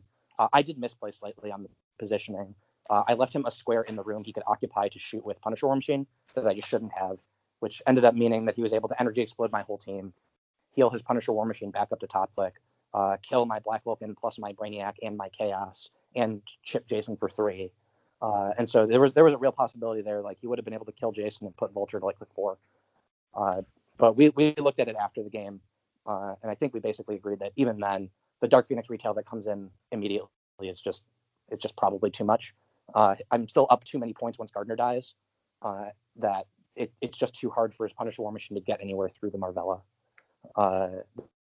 blocking terrain after that, even if there was probably 10, 15 minutes left, which I think there was after my Vulture turn ended.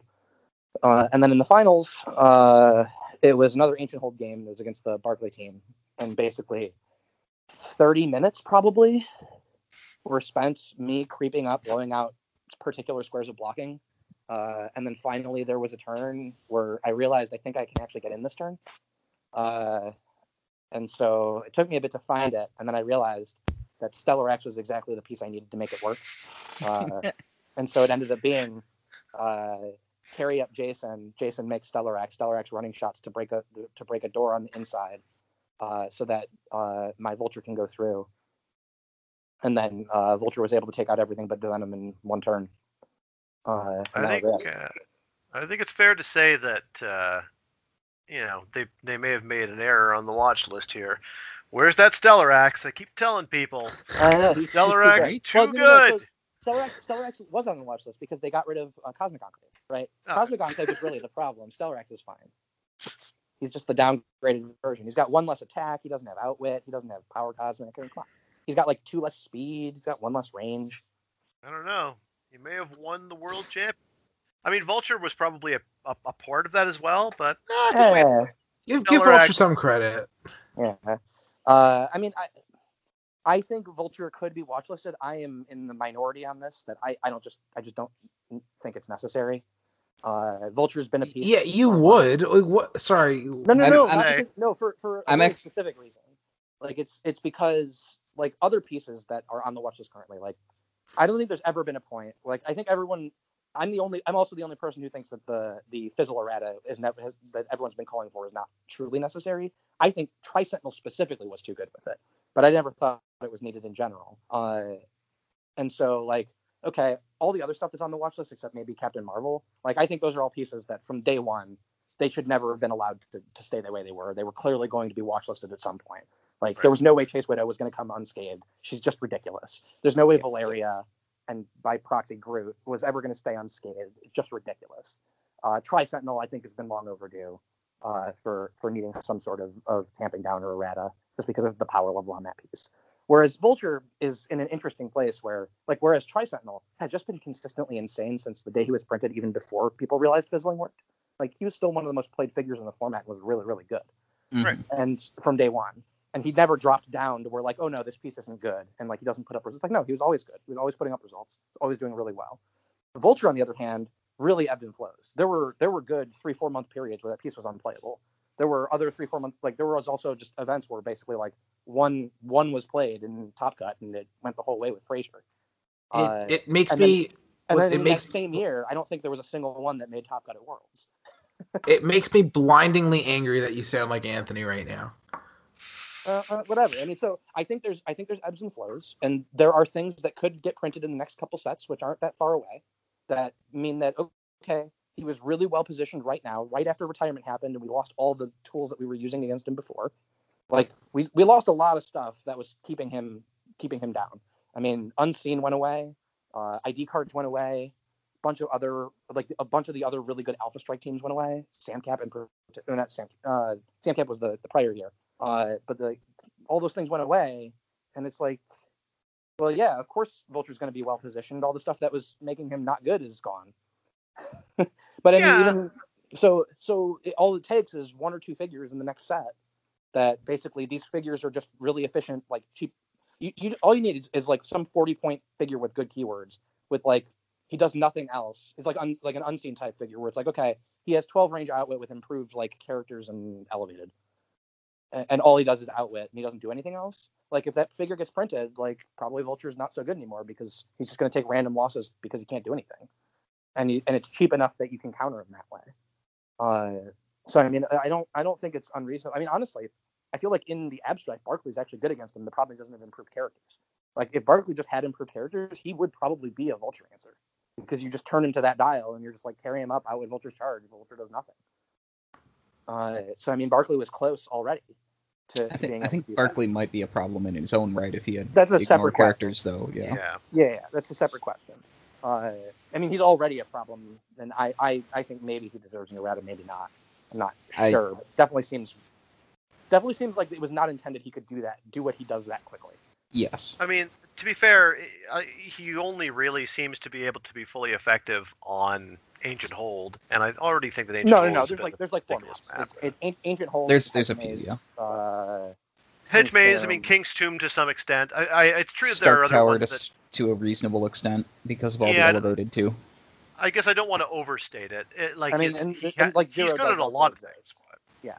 Oh, totally. But I mean, in a way, the Zero argument is not so dissimilar to the argument with Vulture and Arms. That if one of the best tactics is to be disruptive of your opponent's objects, then that is another tactic that exists within the game and something that you can build towards.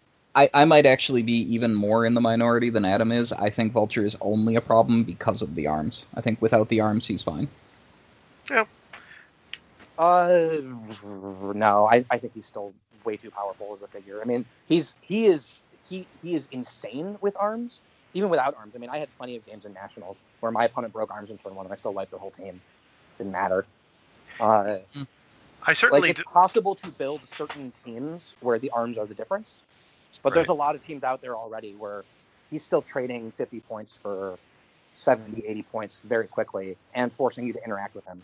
Like the big problem in terms of the way, like on the teams that did well with him and made Top Cut, I mean, all of them had something in common, which is they had really good retails to follow it up with, and they had a lot of other good elements that you couldn't ignore.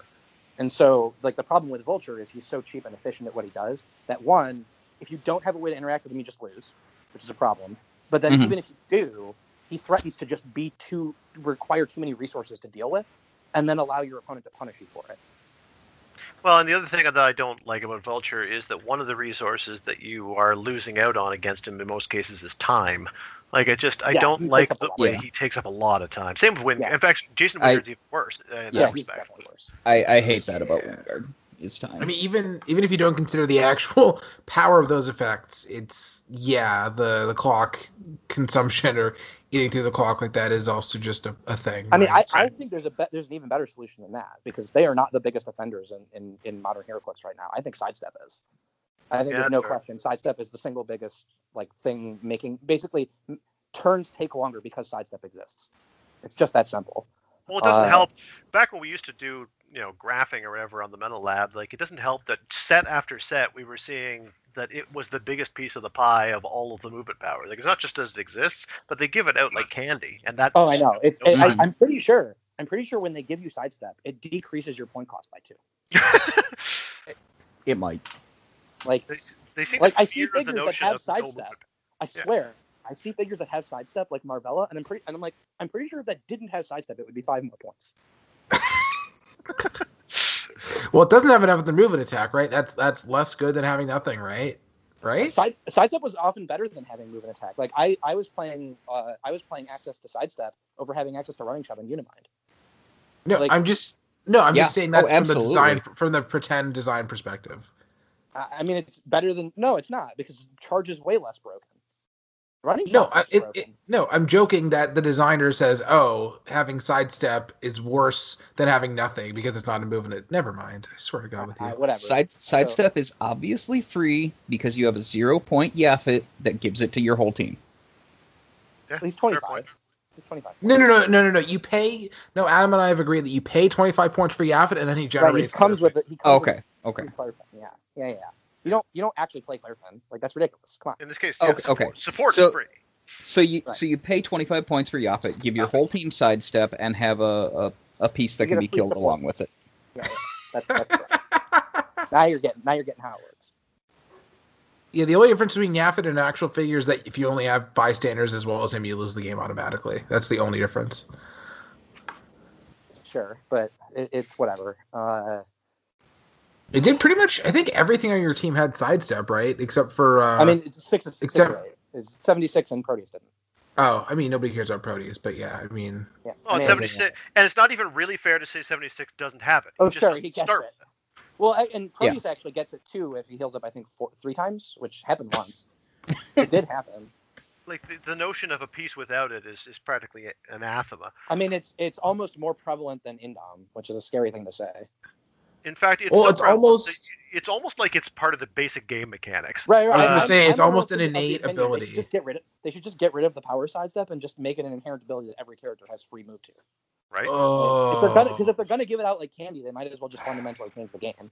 Alternatively, they could just stop giving out the power, which would be my preference. That seems like a better option, but Yeah. I mean, I don't know what you do to fix that power. Like, the power is so good. It's unreal. The how power powerful is that so good, though. If they started giving it to less figures, would it just make all the figures that didn't have it unplayable, though? No, I don't think it would. I don't think because so. Especially, it depends on what kind of figures you're giving it to, too. Because one of the things they've been doing lately that I don't agree with is they give leadership out like candy, too, now. Mm-hmm. Like, leadership used to be a thing. Like, you typically were spending some serious points to have that on your force. It's typically played on 75, 100, 150-point figures.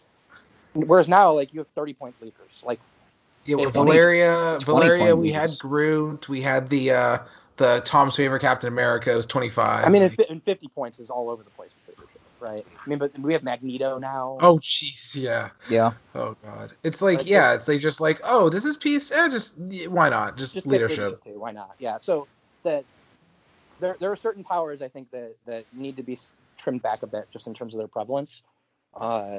But in terms of like the time sink stuff, like honestly, Vulture on his own, like yeah, he can eat up a lot of time, but he's also game ending when he does. So it sort of is justified in that way. Jason less so because he's not usually ending the game. He's usually just doing a bunch of damage but not killing anything. Right. Mhm. So Jason's And a little harder to justify. he's also multiple different roles to the action. Right, Yeah, and he's also a lot more time for a similar number of attacks because You also have have double to- the number of attacks.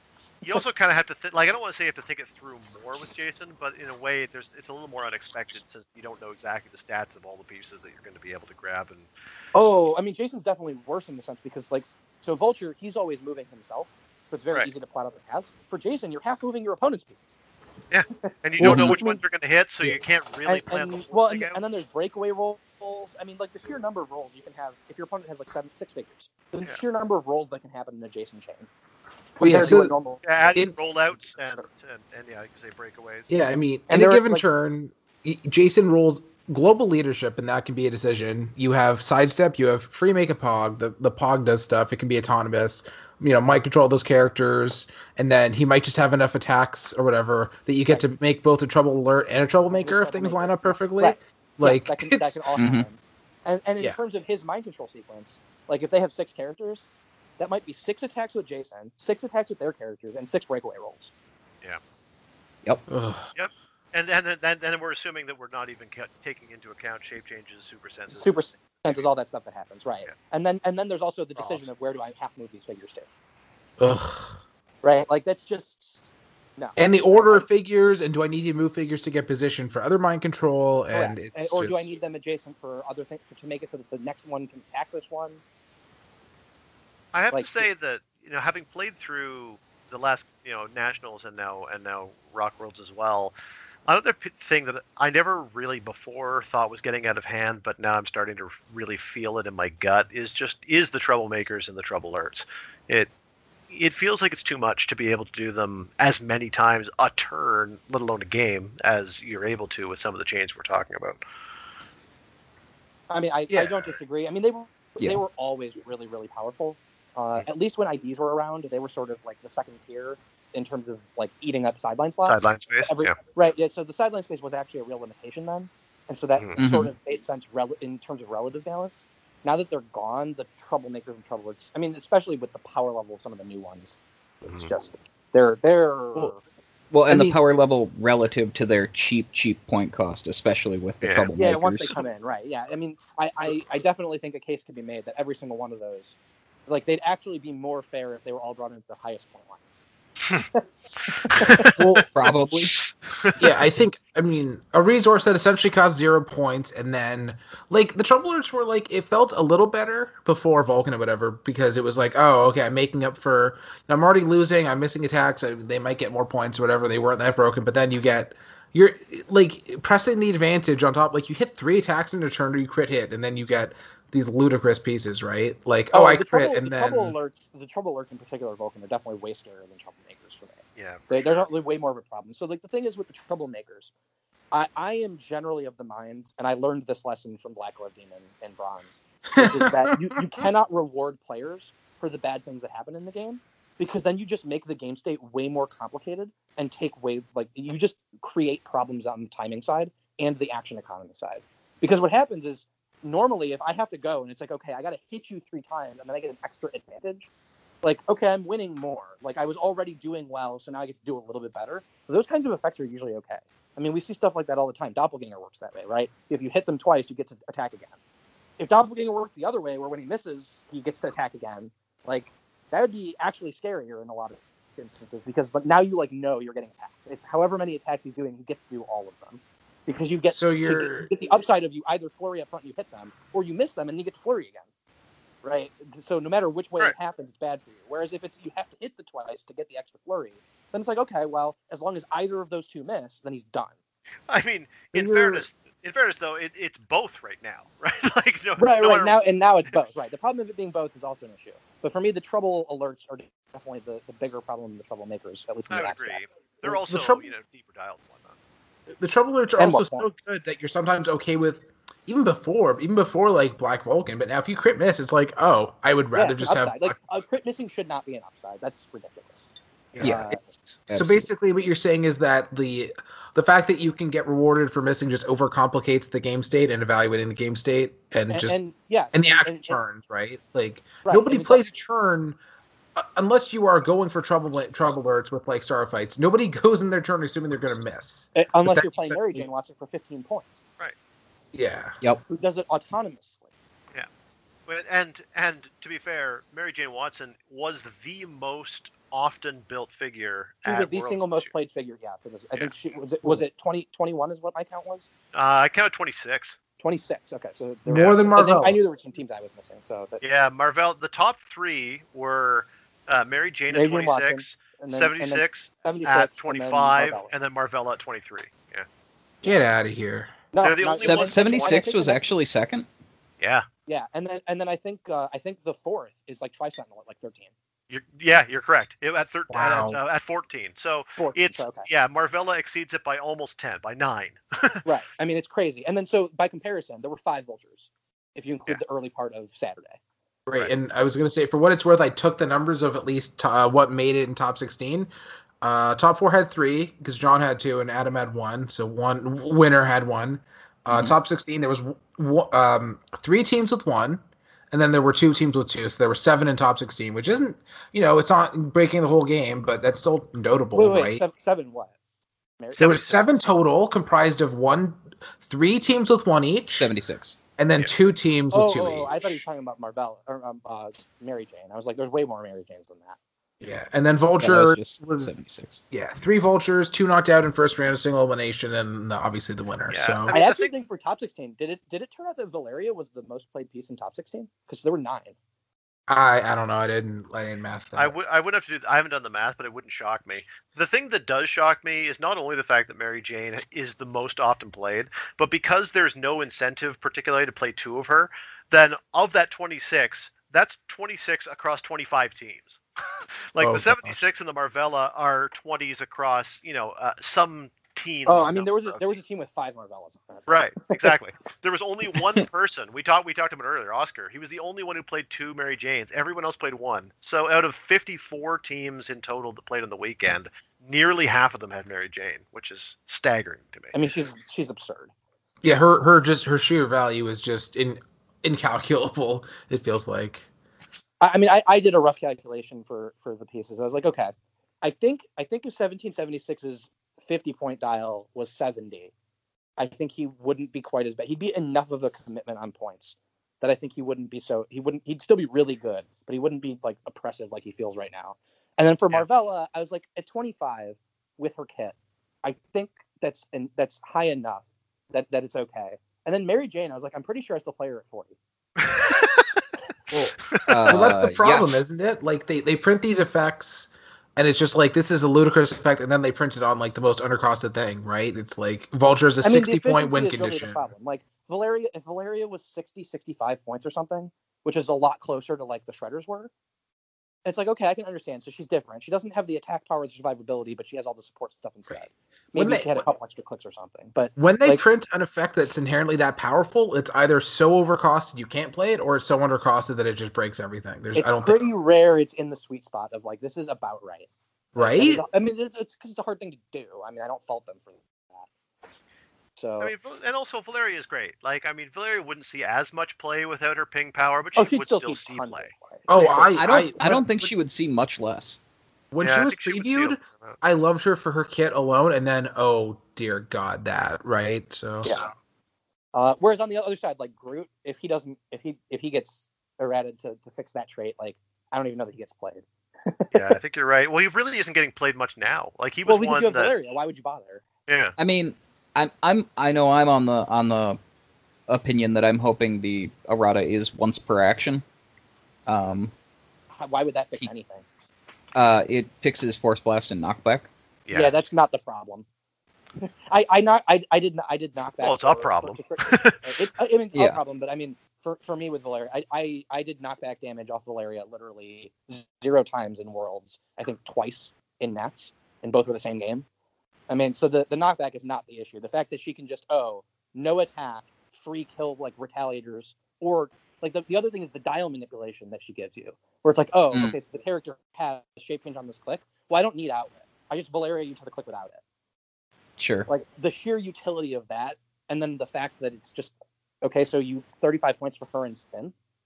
Like the last time we had an effect that did that was the Shredders, and the cheapest one was 85 points to get an effect similar to that. Yeah. And she's better in a lot of ways. To take John's suggestion a little further, I think I would be okay with it being once per turn, as opposed to once per action. I still think it would be too good. I'm firmly of the camp. It should just I've said from the beginning the fix should be only on your opponent's turn. It's a defensive effect. It's not an offensive effect. Yeah, I mean that's fine too. Frankly, like if because the once per action or once per turn or whatever. I mean, if for whatever reason your opponent decide I want to place 9 things next to your Valeria, it's like I have no problem with her dealing damage to each of them. I don't. That's fine. That seems perfectly reasonable to say if you want to place near my Valeria, you're going to take damage. It's completely unreasonable to say it doesn't matter what you tried to do. I'm going to make you take damage. Yeah, totally. It's like super poison. Well, the Shredders are the best possible comparison. And to your point, there was no cheap Shredder. Right. I mean, and they still got tons of play. 85 was the cheapest of that similar type of effect because the cop cars were 90 as well. In practice, well, I think 70. I mean, it's not really 85 because you don't have to play the trait, but sure, let's call it 85. Oh, he was 75 base. Okay, so fine. Yeah, and then the optional trait. Like I thought he was you 85. generally would, but still, right? Yeah, I thought he was. Well, 85. and we did sort of get the new version of it with Prime Venom, who's 80 now. Right. Like, and in a world without Valeria or something, he might be reasonable. But in a world with wouldn't Valeria, agree and then you also like in reasonable. Captain Marvel. Captain Marvel's a similar type of effect on the ping, and she's 95. Mm-hmm. And Valeria also has the range component, right? Like 4 isn't nothing. Like in the grand scheme of things, also with her mobility, right? Like she can get She's crazy. Her yeah, mobility because is she can unbelievable. if she gets Because really once lucky, she's equipped, she minimum range of 14 squares. Because she right? moves If 8 she sidesteps voops, to Mhm. give Yeah. herself 1. right? If she voops 8, like 6 and then sidestep, and you have her speed, and it's just like you That's said, 16. minimum. So it can, Yeah. so it's anywhere between like 14 and 19 squares of reach because of the 3 on spin, just from herself. Right. Whereas, So- a Shredder can't do that. As Yeah. much as you might try, Shredder ain't doing that. Cop cars were never doing that. Like, cop cars ain't got nothing on Valeria. No, Well- cop cars are the particularly absurd example. Because, I mean, even with Shredder, like, Shredder was a lot more than just the ping effect. The ping effect was just so awesome. But they were also hard to kill. They came back to life. They did a lot of their own damage through actions, et cetera, et cetera. They were doing something with their extra points. The cop cars were more or less doing this. Right, for 90 points. But Yeah, cop cars feel less good than Valeria, even considering that Invincible didn't exist at the time, and also remembering that they were only reasonable in Golden Age, so not even a modern consideration. Right, they weren't even efficient enough in modern. So weren't it? Yeah, I mean, so like she's absurd. I mean, I think Groot is actually the effect is still too powerful on Groot as it exists. But I'd at least be willing to entertain the argument that maybe Groot's different because his kit isn't so absurdly efficient anyway. Right. Yeah. Like he's not just like, oh, I have this really broken effect. Also, I'm just on this like top tier A-lister support piece that you're going to play anyway. Well, I mean, to be fair, that's when I think John's point it really comes to the fore, is how much the stacking effect of knockback becomes ridiculous when you don't need line of fire and it's that easy to get multiples in the area. So, I think no matter what, they need to do something about it. I mean, I don't know, like, aside from like the first point of knockback, because I think his point was you want to do it once per action. I mean, if you have 2 Groots and you have, say, Traitor, who's swapping the spin ring and influence ring, that's still 8 damage a turn. Yeah, that's what I mean. It's too much. If it's once per action, like that. Yeah. So once per action clearly knockback isn't really the issue. It's not the fact you can trigger multiple on the same knockback, because like that's already still too good.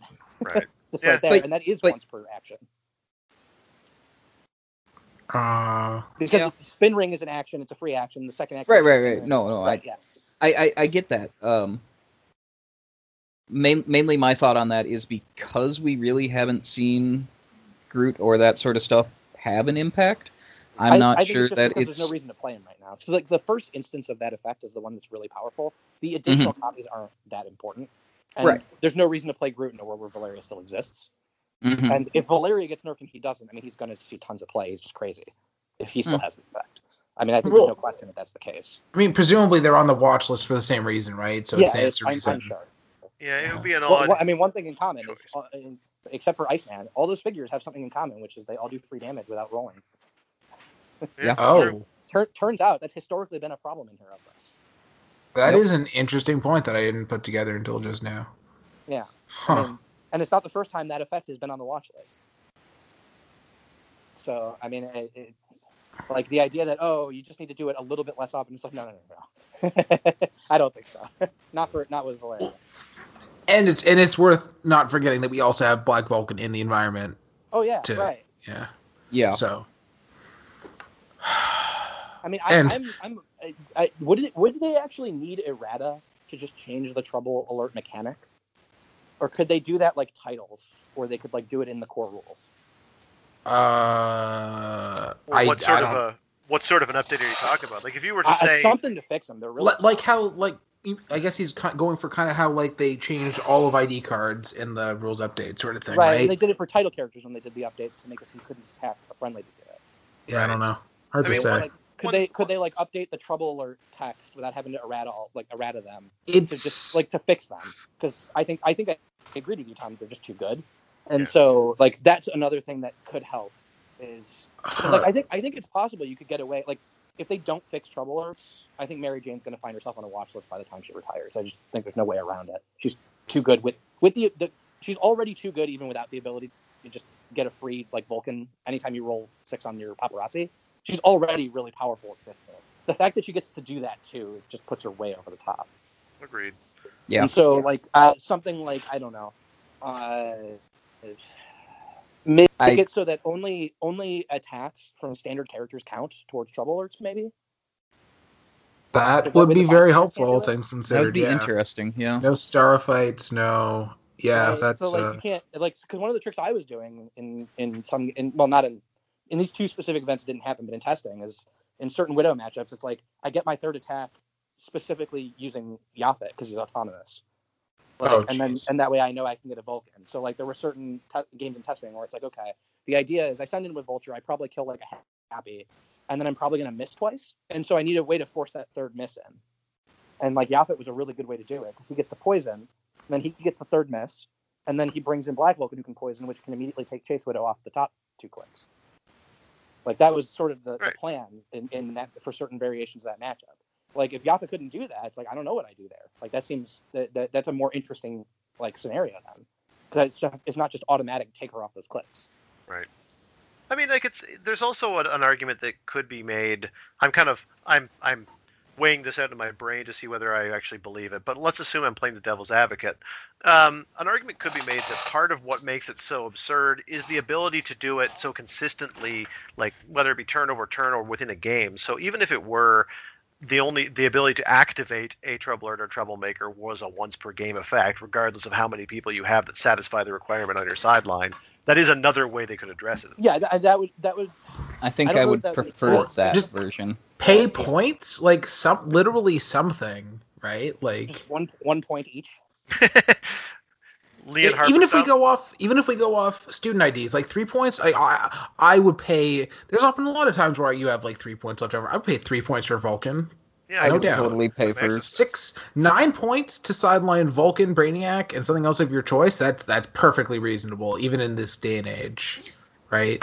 So. That's one of the hardest erratas, though. Errating a point cost is hard to. I'm convinced it can't be done. Like the closest we've ever gotten was the Bizarro errata, and that was really more changing the text of his trait. Right.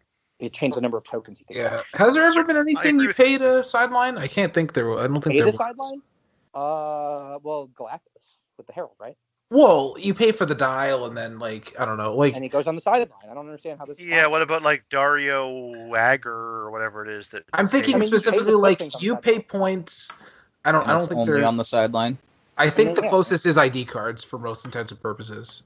Yeah. I mean, there's a bunch of like main force things that you pay points and then you put a thing on the sideline. That's very cool. Right. I'm talking like you just pay points to put something on your sideline for an effect. Just for itself, I don't know of one offhand. The Galactus is the closest, I think. Well, I would argue that IDs are the closest. No, because IDs are actually on your main force. No, but for all intents and purposes. Well, but there's a difference there. So like the Galactus dial is the game element and it's on your sideline. The IDs are on your main force. I don't know. It's a bit something. They're just the fact that there's no investment really. Like, oh no, they count against my sideline, which is only consisting of them, right? Like that's not an argument. Right. Like how it's not an argument. That limitation only matters when you're playing specifically like shifting focus widows or Jason. For everything else, it's basically irrelevant. Yep. Right. It's they're balanced. And the new Fantastic Four is the other one. Right. The argument is that it's balanced because it's balanced amongst itself, which is just not true. Like I generally don't like when there's only one of a type of mechanic. Like I don't like the fact that there's only one. Like it's if you're not playing Galactus, it's like it kind of feels bad because you're not playing that mechanic, or you're not playing. If you're not playing WWE Ring, it's the only terrain. And I still don't play it. I don't care. Like it's just not that good, so it's whatever.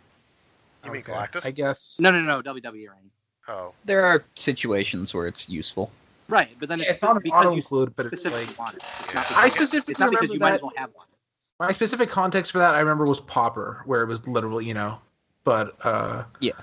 I guess to wrap up this talk before I go into questions, because it's getting a bit on the long, not even for Adam, but for normal people.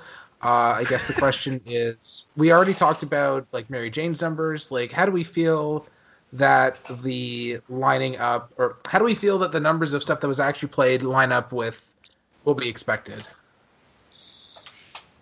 Does that make sense? I think it's pretty close. I mean, I feel like there were fewer vultures than I expected. I think there were fewer. There are fewer widows than I expected. Definitely fewer widows than I expected. I can agree with that.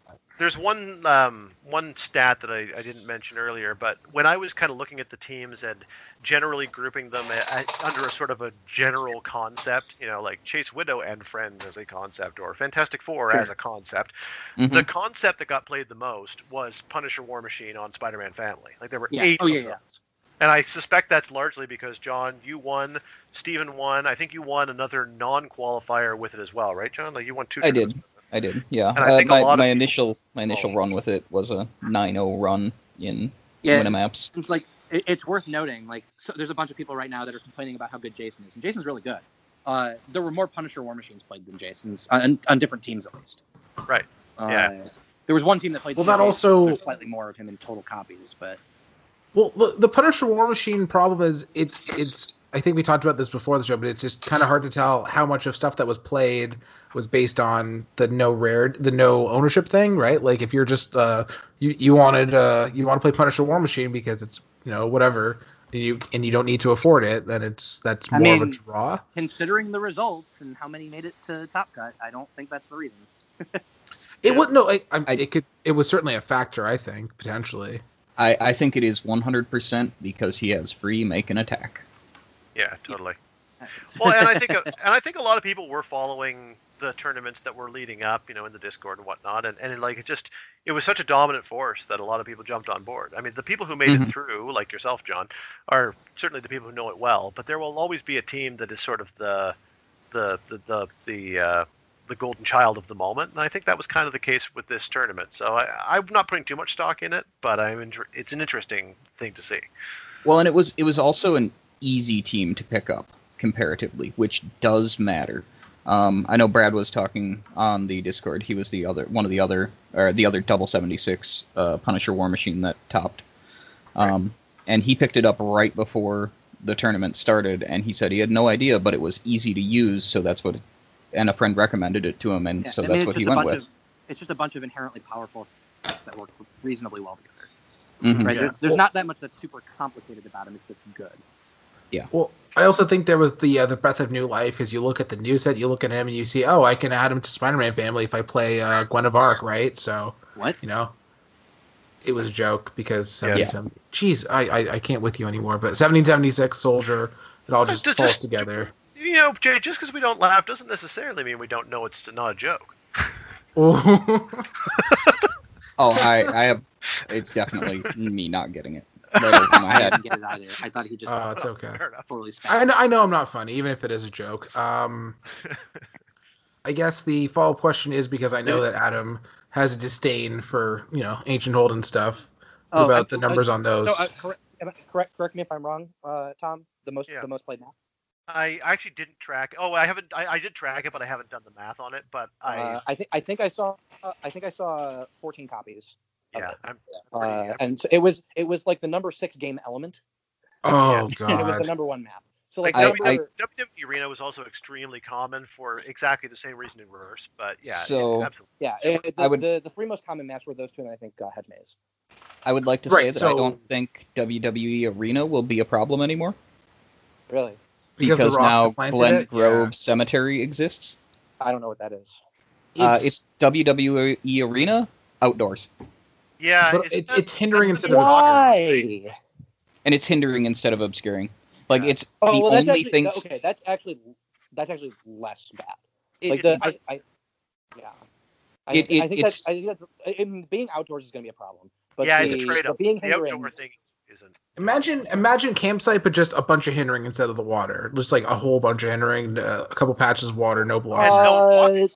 Like that's the important thing. No, at least a little bit of blocking on campsite is still relevant. Campsite even without the printed blocking is fine because it has enough space to actually place blocking terrain on it for most matches. Like the campsite is basically the equivalent of WWE Arena when you want to go outdoors in the vast majority of matchups. The printed blocking terrain usually doesn't obstruct you that much. I just posted it in the chat if you want to take a quick look at it. But so I think it's ill-conceived. You were saying, Joe? Yeah, no, it's. But- I agree with that. I mean, that's just rock maps, right? Like we still have King's Tomb, and Oh, like is this I said, another rock map? yeah. So yeah, conceivably, yeah. What Also, Hercules you said was another one. On a sort of segueing to one other thing, because I checked the statistics on this. I don't know if you did, Tom. Most played, I think it's the 5th most played game element was Spin Ring. Yeah. At like 16 or 17. Yeah. Something Yeah, like that. when I was doing the math that I didn't finish for the like game elements of everything played in nationals, it was way up there. Yeah, Spin Ring is it's, way it's up. in like the top 5 or 6. Yeah. And it's a really high count too. I mean, you're talking like double the numbers of the Punisher. Punisher War Machine was the most common strategy, and there were double that number of spin rings. Mhm. Absolutely. Like Oh the jeez. spin ring is like the so maybe the fact that we only have characters on this watch list means we're not doing the watch list justice. Maybe there's some other game elements that deserve to be taken a look at. Because it wouldn't be the first time a non-character was on a watch list. That's happened before. Yeah. With what a Maybe resource? resources, yeah, resources have been on it. Well, and 21 actually. There's 21 Spin Rings. 21. Wait, Holy so cow. does that mean it's more than Marvella? She was That's 20? yeah. No, she was 23. Oh, she But was Oh she, my but she was on God. multiple teams. So Spin Ring was on more teams than anything else besides Mary Jane. Wow. Well, it also is inherently unique, right? So, but what about can't remember what I was gonna say. What about Valeria herself? 14, I think. I was gonna say 13 or 14 total. She's right there with Tri-Sentinel. They're really close. Yeah, they're tied. Yeah, 14. I mean, it's just an inherently good ability, right? Like you already have Magneto. If you have multi bases, like Well, Magneto's 10, actually, no. Dark There Phoenix there 10. should be a couple that you're not tracking, Tom, because you didn't check sidelines, and they matter for the Fantastic Four. Yeah. You're right. So there's probably more Valerias in total because I wasn't tracking sideline. So that speaking of with Spin, it makes me wonder between Magneto and Spin, how many teams didn't have a free placement effect? That's an interesting question. I'd have to look into it a bit, but yeah. Because I know my team I don't didn't think have Spin, but we I had don't think Magneto. I don't think anything in top 16 failed to have one. give me a second. No, Including maybe- sideline or not maybe including? Maybe the Immortal Hulk teams didn't. Well, they had If they- influence though. Yeah. No, So he had influence Magneto. is sort Okay, of similar to here. that. So So in alphabetical order: Magneto, Spin, Magneto, Spin. The Widow's team won't have one, I don't think. No, not Isaac's team. Isaac's team has I guess. influence. Okay, I was gonna just ask if influence counts. I would count Jalen. Yeah. Jalen had Spin. John had Magneto, as we said. Magneto Actually, no, again. Isaac actually has both. He has spin and influence on his team. Oh, okay. Maybe the colors was wrong. Yeah, Caleb doesn't. So that's one. Lucas has Magneto, like I thought. Spin on Nate's team. Spin on that other team. Spin and influence. Not on Scott. No, Scott has spin. He has spin. for Valeria. Tom doesn't. Spin. I Yeah, he had has Spin. spin for Valeria. Oh, yeah, you do. Okay. Yeah, so one team doesn't have any And either. of those. Caleb is the one. Yep, 1 out of 16 doesn't have any of those Yeah, effects. I mean, And so a lot of that teams should- had. There were probably teams that had all three. Well, so- and to be fair, Caleb is playing Yep. Biker Widow, who places your opponent. So it still is a placement effect. Yeah, Yeah. So, I mean, fringe, but it can count. and I think it goes right along with my point from before, which is remember when it wasn't too long ago I was saying sidestep is just really really unfair and needs to not exist. Mhm. And this Oh, is yeah. like people are paying points to have extra sidestep basically available, but with Well, the added benefit of doing it to your opponent sometimes. But Yes. Which is Plus cute. potential, like what influence you could if you do have Valeria, that's 2 instances of a pen because that's or it could be 3 if you do. No, it's 2 if you do knockback damage, right? So no, it's never more than it is. Well, it is if you specifically use the power force blast. But for the one placement, you can't place them a square and deal them knockback. Unless the only time is off of an elevation. That's the only time it changes from spin. Mhm. Otherwise, no, not spin. No, not influence. that's what I'm saying. Influence is only different than spin on the Valeria trigger count from the free effect if you're knocking them off an elevation. Otherwise, it's the same. Either you're knocking them into a wall and they don't place, so you don't get the Valeria Which trigger. I or don't think you can destroy do them. off an elevation and retain line of sight. You might be able to if you play You it can, right. you can but- do it off an elevation. Yeah, there's ways to do it off the elevation because it's just not easy. So There's some to your- diagonals that you can utilize. Yeah. Yeah, I To your, suppose. to your question, taking the entire field of 54 teams, I count 22 that don't have either Magneto or Spin, so that's about 40%, which means 60% of the teams do have. And as you pointed out, nearly all of the ones that made the top cut. That is a lot. Yeah. Oh, so that's interesting. So, okay, yeah. Adam saying something's interesting is very frightening. Well, no. So, like, if you think about it, so about 60% of the teams played one of those effects. All but one of the teams that made Top Cut had one of those effects. Right. Yeah. Replacement is incredibly strong. Yeah, it's really powerful. Right, and then that's a lot of Valeria too. I would also be curious, just what is the percentage of figures in Top Cut that have sidestep access? Oh boy, that would It's take probably here, above but that's 60. a good question. Yeah. I feel in my gut, it feels like it's above 60. I don't know that that's true. I have no basis for that. It just feels like it is. Do we count the paparazzi on Mary Jane teams? Mary Jane. Well, she already has it, right? So. Yeah. Are you counting instances, or you said just if they have it? I'm just saying, like, I'm trying to figure out, like, okay, like, you have this many figures in the Top Cut. How many of them just don't have sidestep access? Right. Like, I mean, okay, so you had had I think it's like Proteus. 140 game elements, right? That made it into Top Cuts, something like that. Yeah. I don't know. That's too much math right now. Yeah. And also, but if I think to Adam's point, also if you compound it by figuring out, like, there's how many have sidestep, and there's how many of those sidesteps are flyers that can carry one of the people who don't. Sure, because that's really the same thing as giving the other thing sidestep as well. Yeah. Right. Mhm. When you add that in, I'll bet you that it is probably 60 plus. It wouldn't shock me at all. In fact, it probably is even plus. Yeah. It might be just everything but Widows. No, and then Widows sometimes have it because the shifting Widow has it, right? Right. She goes 05. Well, yeah. Right. There's so one with does, TK. Micro The Widow one has has it. TK and sidestep. Like Right, has it, yeah. sidestep and hypersonic, and then another one of the shifting. Oh, she actually has sidestep. Okay. Yeah. Oh, and Also, then how do you yeah. do you factor generating in? Because you're just like placing them wherever you No, want. I don't worry about anything generated. I'm talking about. Okay, fair. Like, it just seems like everything has it. Like, basically the figure that doesn't have it is like Batman and Fates. Right, and it's only because they're Everything else basically has it. And I mean, Fates have the TK, so. TK, and they have the extra actions. The right? extra actions, yeah.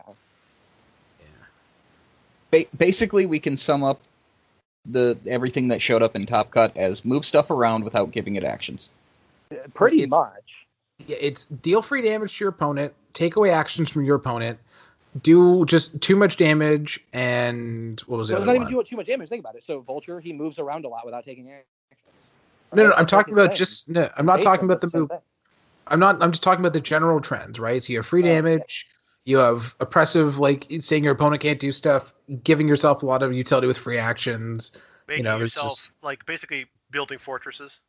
Mm-hmm. That's the Barclay thing. Oh yeah, not dimension barrier. Yeah, I mean, what's the least degenerate team out there? Is it probably Tom's?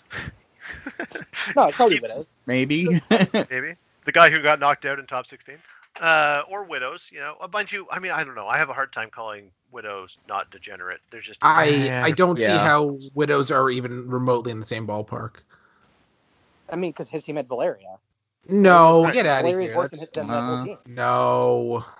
In my Mm. I think you're okay. Fine, they're similar amounts, right? But if we're saying that Widow and a team that happens to have Valeria are the probably least degenerate, the least degenerate team was probably Lucas.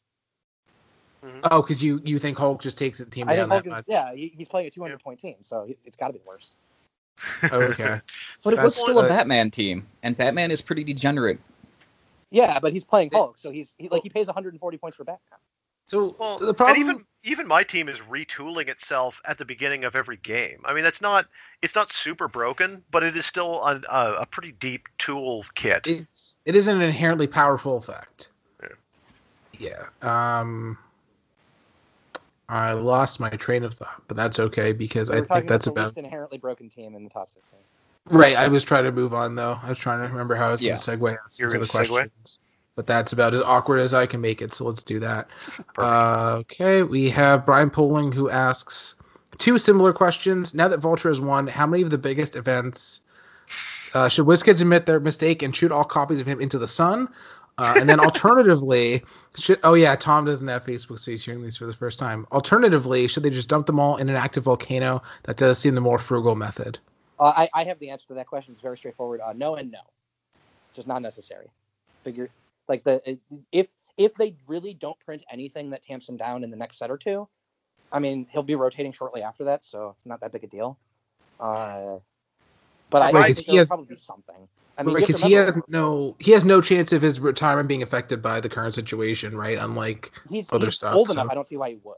Right, that's what I'm saying. There's Because no, he was this at the doesn't seem end of remotely the plot. he was at the end of the 2018-19 cohort, which means Right, he's not I'm involved saying- in the. I'm saying there is no chance. But to be fair, Jay, we Should- have no real idea. Like, if they decide to do retirement differently on account of the fact that we've lost a year, they may simply just push back retirement, period.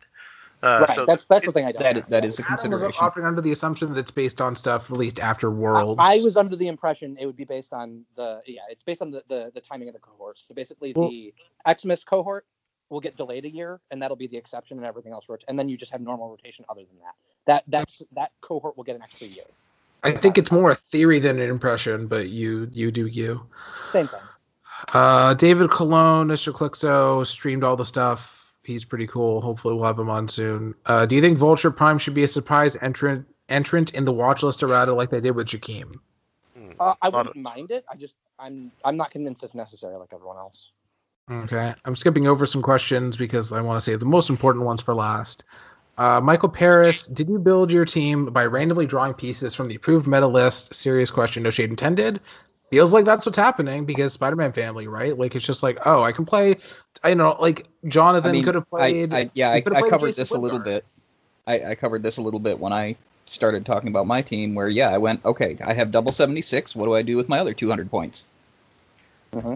Yeah, I certainly didn't. Like, I really just wanted to try to find different ways of working with the form of the new Fantastic Four. So I already had limited my arena fairly considerably from the jump. Okay, we have I apologize in advance for pronouncing your name at all, Theoricorn, and I'm not even trying that last name. Number one question, how did you start your build?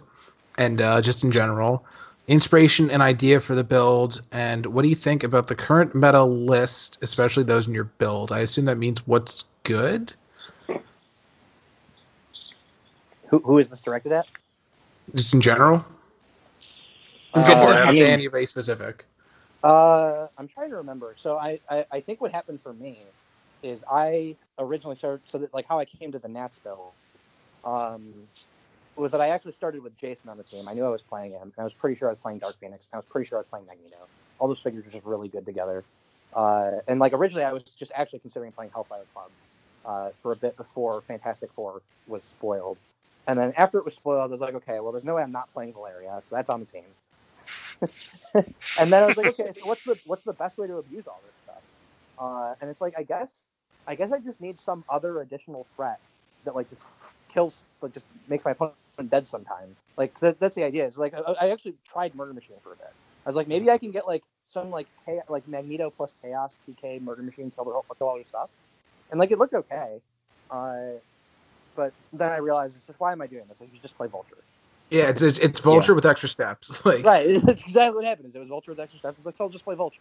And then I went back and forth, and there was a variation without Vulture, with Traitor instead to do this ring swap stuff, and then it was just back to Vulture. And then by the time Nationals was done, I mean, once the new set came out, it was like, if it wasn't for the new set, I'd be playing the same team. So I guess I'm playing the same team with some of the new stuff.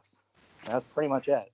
I mean, my general theory is I'm looking for, where possible, the first thing I'm doing is I'm trying to figure out what do I think the 5 most broken pieces in the setup. Thing number 2 is how many of them can I jam on the same team feasibly? That's normally the thing I'm trying to do when I can. I mean, that was 2018.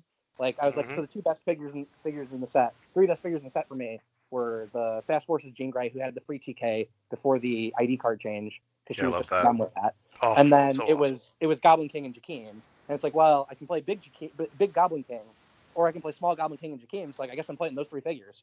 Like, that was how I came to that decision for that year too. Like the year with 2016, it was like, well, there's only like 2 main teams that are just default play, which is Zombies and Quinjet. If I'm playing anything other than those 2, like, it's going to be playing Faust, because I still think he's broken, and it's going to be playing Just on Safer. And I was like, well, I actually found a combination I liked, because he had a good robot at the time. So that was, I mean, so that's generally what I try and do. I mean, 2014 for Nats, I mean, when I came up with the stupid Lydia Maller, like, it was just, what are some of the like scariest, dumbest figures in the set, and just play them. And that was how I came up with that one too. So basically, it's pretty hard to go wrong that way. Like, you just play all the good stuff, and then all your figures are good. So long story short, Adam's strategy is good stuff by default, or good Yeah, I stuff mean- most Yeah. of the time. Yeah. Good stuff that's meaning like just putting all the good stuff together, as Right. opposed Go figure out what the best figures are, and then figure out the combination that plays the most of them. It's a pretty good strategy. Yep. that is a I mean, pretty that's good sort of what- strategy. Sort of what Frazier did, right? I mean, he's just playing a bunch of the best figures in the format. Yeah, totally. I mean, Absolutely. you have Rain, you have Hawkeye, and then you have close equivalent, and then you just put it all together. Yeah. Yeah. So And also Oz. I will say I went a little bit different this time. I didn't just throw all good stuff together. I actually played in the first qualifier, saw what the people were playing in it, and I used Vulture the first time around, and I took second, so I didn't qualify there then. But then I looked at all the lists that I was able to remember and redesigned based on what I expected, because I expected to see a lot of the same people again playing the same things, and went, okay, what can I build that will just absolutely destroy this? And that's where I came up with the Punisher team. Okay. Eric Griffin asks, who would win in a fight between a grilled cheese sandwich and a taco? Prison rules. Grilled cheeses are just more structurally sound. I just feel like they have an inherent advantage there, right? Like, Yeah, Are we taco talking basically. hard shell or soft shell? oh darn, he didn't say. I'd still go with the grilled. Does it cheese make a sandwich. difference? Yeah, I'd go with the grilled cheese. either Maybe. way. No, I could definitely If see it was a I just- quesadilla, it'd be a different story. Like But if it's a taco- hard taco shell solves the with the feet at the base and the arms like coming out of the sides, so it's No, up. So okay, Maybe. so I was thinking you actually just take both of them and you just kind of throw them at each other. Which one is like the most together at the end? Like the taco just falls apart in the air. It doesn't even have to hit the grilled cheese sandwich. Yeah, like I was gonna say, I can barely eat a taco as it is without it collapsing. So I don't know how you ever make a taco structurally sound enough to be able to stand up against a grilled cheese. Right. Oh, and the grilled cheese. I mean, like the cheese actually acts like glue. Like it holds Right. the whole thing together. I think if it was a burrito, that would be a clear That's my winner. point. Right? If it was a Yeah. quesadilla or something. Yeah, Like- burrito just has bludgeoning power. All right, that's fair. Okay. David asks, were you wearing your bathrobe and does it give you superpowers? Technically, no and no. The bathrobe. Right, you only was right wear on- it when you're out in public because No, you're no, just no, no. So the bathrobe was like it was like draped across the chair I was sitting in, but I wasn't wearing it, strictly speaking. But I guess if I you was were really sitting cold, on you my could have. robe. I wasn't wearing the robe. Yeah, you're robe adjacent. It was warm. It was so warm. There was no reason to have it on. It Okay. was warm enough. Like like I'm pretty okay without it until it's like 60 degrees, and it was like 70, 75. So I was like, I don't need a robe on. I'm warm enough. But definitely no on the superpowers. At least not the one I wore this weekend. Because in case those who didn't catch it, that time where I crit missed twice in the same turn against Scott Crampton on turn 2. Clearly no superpowers there. Wait, when was this? That was top 16. Sunday. Right, because you weren't wearing the bathrobe. Like you can't just be touching. You can't just like touch it. Oh, and I just be like- see. I see. So because I wasn't wearing the bathrobe, it had no superpowers. Possible. It's possible Mhm. they do have superpowers, and I never noticed. I take it off to him. I mean, I don't know. If Batman was just like had his utility belt next to him, it's obviously less accessible, right? Like, I don't know. Okay, last question is Rob Peterson. If you were a hot dog and you were starving, would you eat yourself? Sorry, I can't do the Steve Martin voice. I don't get it. It's. Are you sure that you Hot can't dog figure out a don't way to have a mouth. overthink it? How would the hot dog eat itself? There's no mouth. The real question is, how does it fit? I'm not saying it's a battle royale, but what about how does that fit into the grilled cheese sandwich question? Hot dog superior to taco, less than grilled cheese sandwich. Yeah, agreed. Grilled cheese is still taking this. I mean, the cheese just holds the whole thing together. But Yeah. does grilled cheese need to be on the watch list? Ooh. I would Well, watch I mean, it in the and then food eat fight, in the food fight arena, no, because obviously God tier is Jawbreaker. Yeah, Right, that's a fair that's- point. Like the Jawbreaker's taking the cake, and cake's not doing so well. It's just falling apart. Right. So Oh, well, I guess this is about as awkward of a note to end on as anything else because I have the outro pre-recorded, but I do appreciate all of you for some reason spending time. I guess you're more hanging out amongst yourselves than being with me, but Tom's already used to me and Adam is whatever, and I don't know. I appreciate John being on. I'm You were around. you're still 1-0 against me in the one game that we played. So you want to go against me, as far as I know, unless we played Uh, other times. think that's our first game that we played. Yeah. Adam and I we've play tested, but we've never played an actual game. And Tom and I are We've never been playing probably, against each other. Yeah. I think if anything, Tom and I are probably 1-1 as far as like actual competitive games. Does that sound about right? I think we're probably similar. I don't know that we're 1-1. We're probably we've shared equal victory spec. You and I are probably close enough, and we would have to actually like go back and look through every single game, right? It's just not really plausible because Canadians play each other no matter where we go. So I will I'm say, just be glad he doesn't play me in single M. I owe him some top 8 losses. That's right. I was waiting for the opportunity for you to pay them back. Yeah. I mean, recently, what was it? In one weekend, I beat you in top 4, or I beat you in top 4 at a states, and then you beat me in top 2 at another provincials, right? So that's the most recent that comes to mind. So, yeah, yep. You and Earthex Venom definitely remember it. Earthex Venom. No shade. She won a states. She beat me. Also, this is not a question, but I'm gonna link this in the descriptions. The Scott Porter. I don't think Adam's had a chance to see it yet, but the Scott Porter congratulations video where he's actually wearing a bathrobe. That's great. Oh, I don't know how he found. I guess Scott told him to wear a bathrobe. It's not the same color. I wish they had asked me for like info on like the style of bathrobe it is. I could have probably told him. It looks like cashmere, like yours are. Okay. It's brand. I don't know. You'll see. Okay. But I'm game. This sounds hilarious. So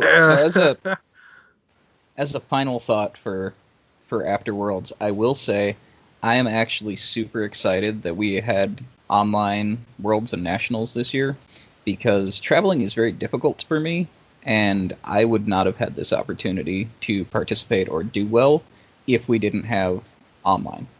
So I actually would like to encourage more people to try the online, and because I think with the improvements they've made, the Rock has made to the Roll20 experience, it is getting pretty darn close to tabletop at this point, and more people should try it.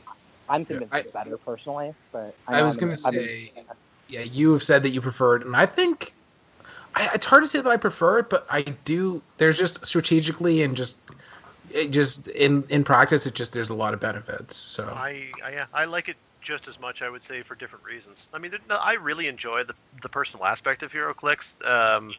I think from a competitive perspective, I see no reason why it can't be online all the time. Oh, see, so for me, I think optimally is you all go to the convention and they have laptops and we play online. Yeah. And then afterwards, we still have the in-person experience with each other. Yeah, I'm totally into that. Yeah. But in terms of, that doesn't make any sense as far as a competitive game goes, or like a game like this. The collectability. I'm sure because StarCraft, they don't bring computers for those tournaments at all. No. The collectability of bring computers to play them online. No. They've never done that with Magic the Gathering either. No. WizKid's selling product. That is the problem there. Look, so all they need is they need to make a Magic the Gathering online equivalent for HeroClix and actually make it work. You mean again? I said make it work. Make it work. Yeah, that's no again there. Like I never played it, but I heard horror stories. So but if they can make that work, I mean, God, I might actually own HeroClix in virtual form. Well, that's cute. Well, yeah. Okay. In order to play. Yeah. Well, again, thank you all for showing up, and Adam for showing up after being the most winningest winner of all the winnings, apparently. Yeah, congratulations to both you guys. Well done. Yeah, thank you, sir. Yep, congratulations. I mean, what did you top 16 against Isaac or top 8? Isaac, I believe, was 8. Okay, yeah, because you. I don't remember. I put him in 8 or he knocked me out of 8. Yeah, you won 2019 Team Worlds. You also had won. You won that. You top 8 at Worlds that year, and then these events this year. It's just you gotta calm down. You gotta let. No, I gotta win. I gotta do better than this year because I gotta beat Pat 2014. That's the goal. I gotta win Worlds, Team Worlds, and Rock Cup. I gotta win them all in the same year and Nationals. I mean, those events have to officially got it. That's the only way to beat him. We had the trifecta. Hey, also, Also, top 4 in teams this year. That's also respectable, right? So. Right. Yeah. Yeah, man. Well, and top four in teams last year for Rock Cup. Yes, I was going to mention that, but that felt. And second in singles in Rock Cup.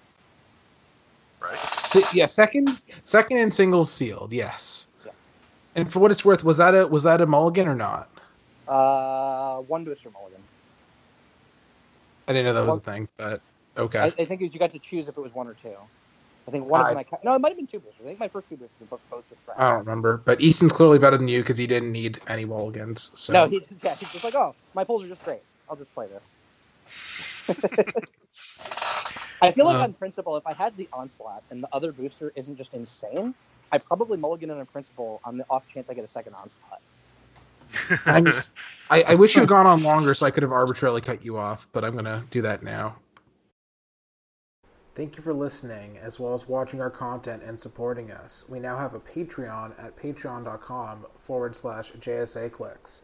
We appreciate any and all support from there, and we look forward to interacting with you and working with you on teams and other HeroClix stuff on our Patreon Discord, as well as giving you early and exclusive content.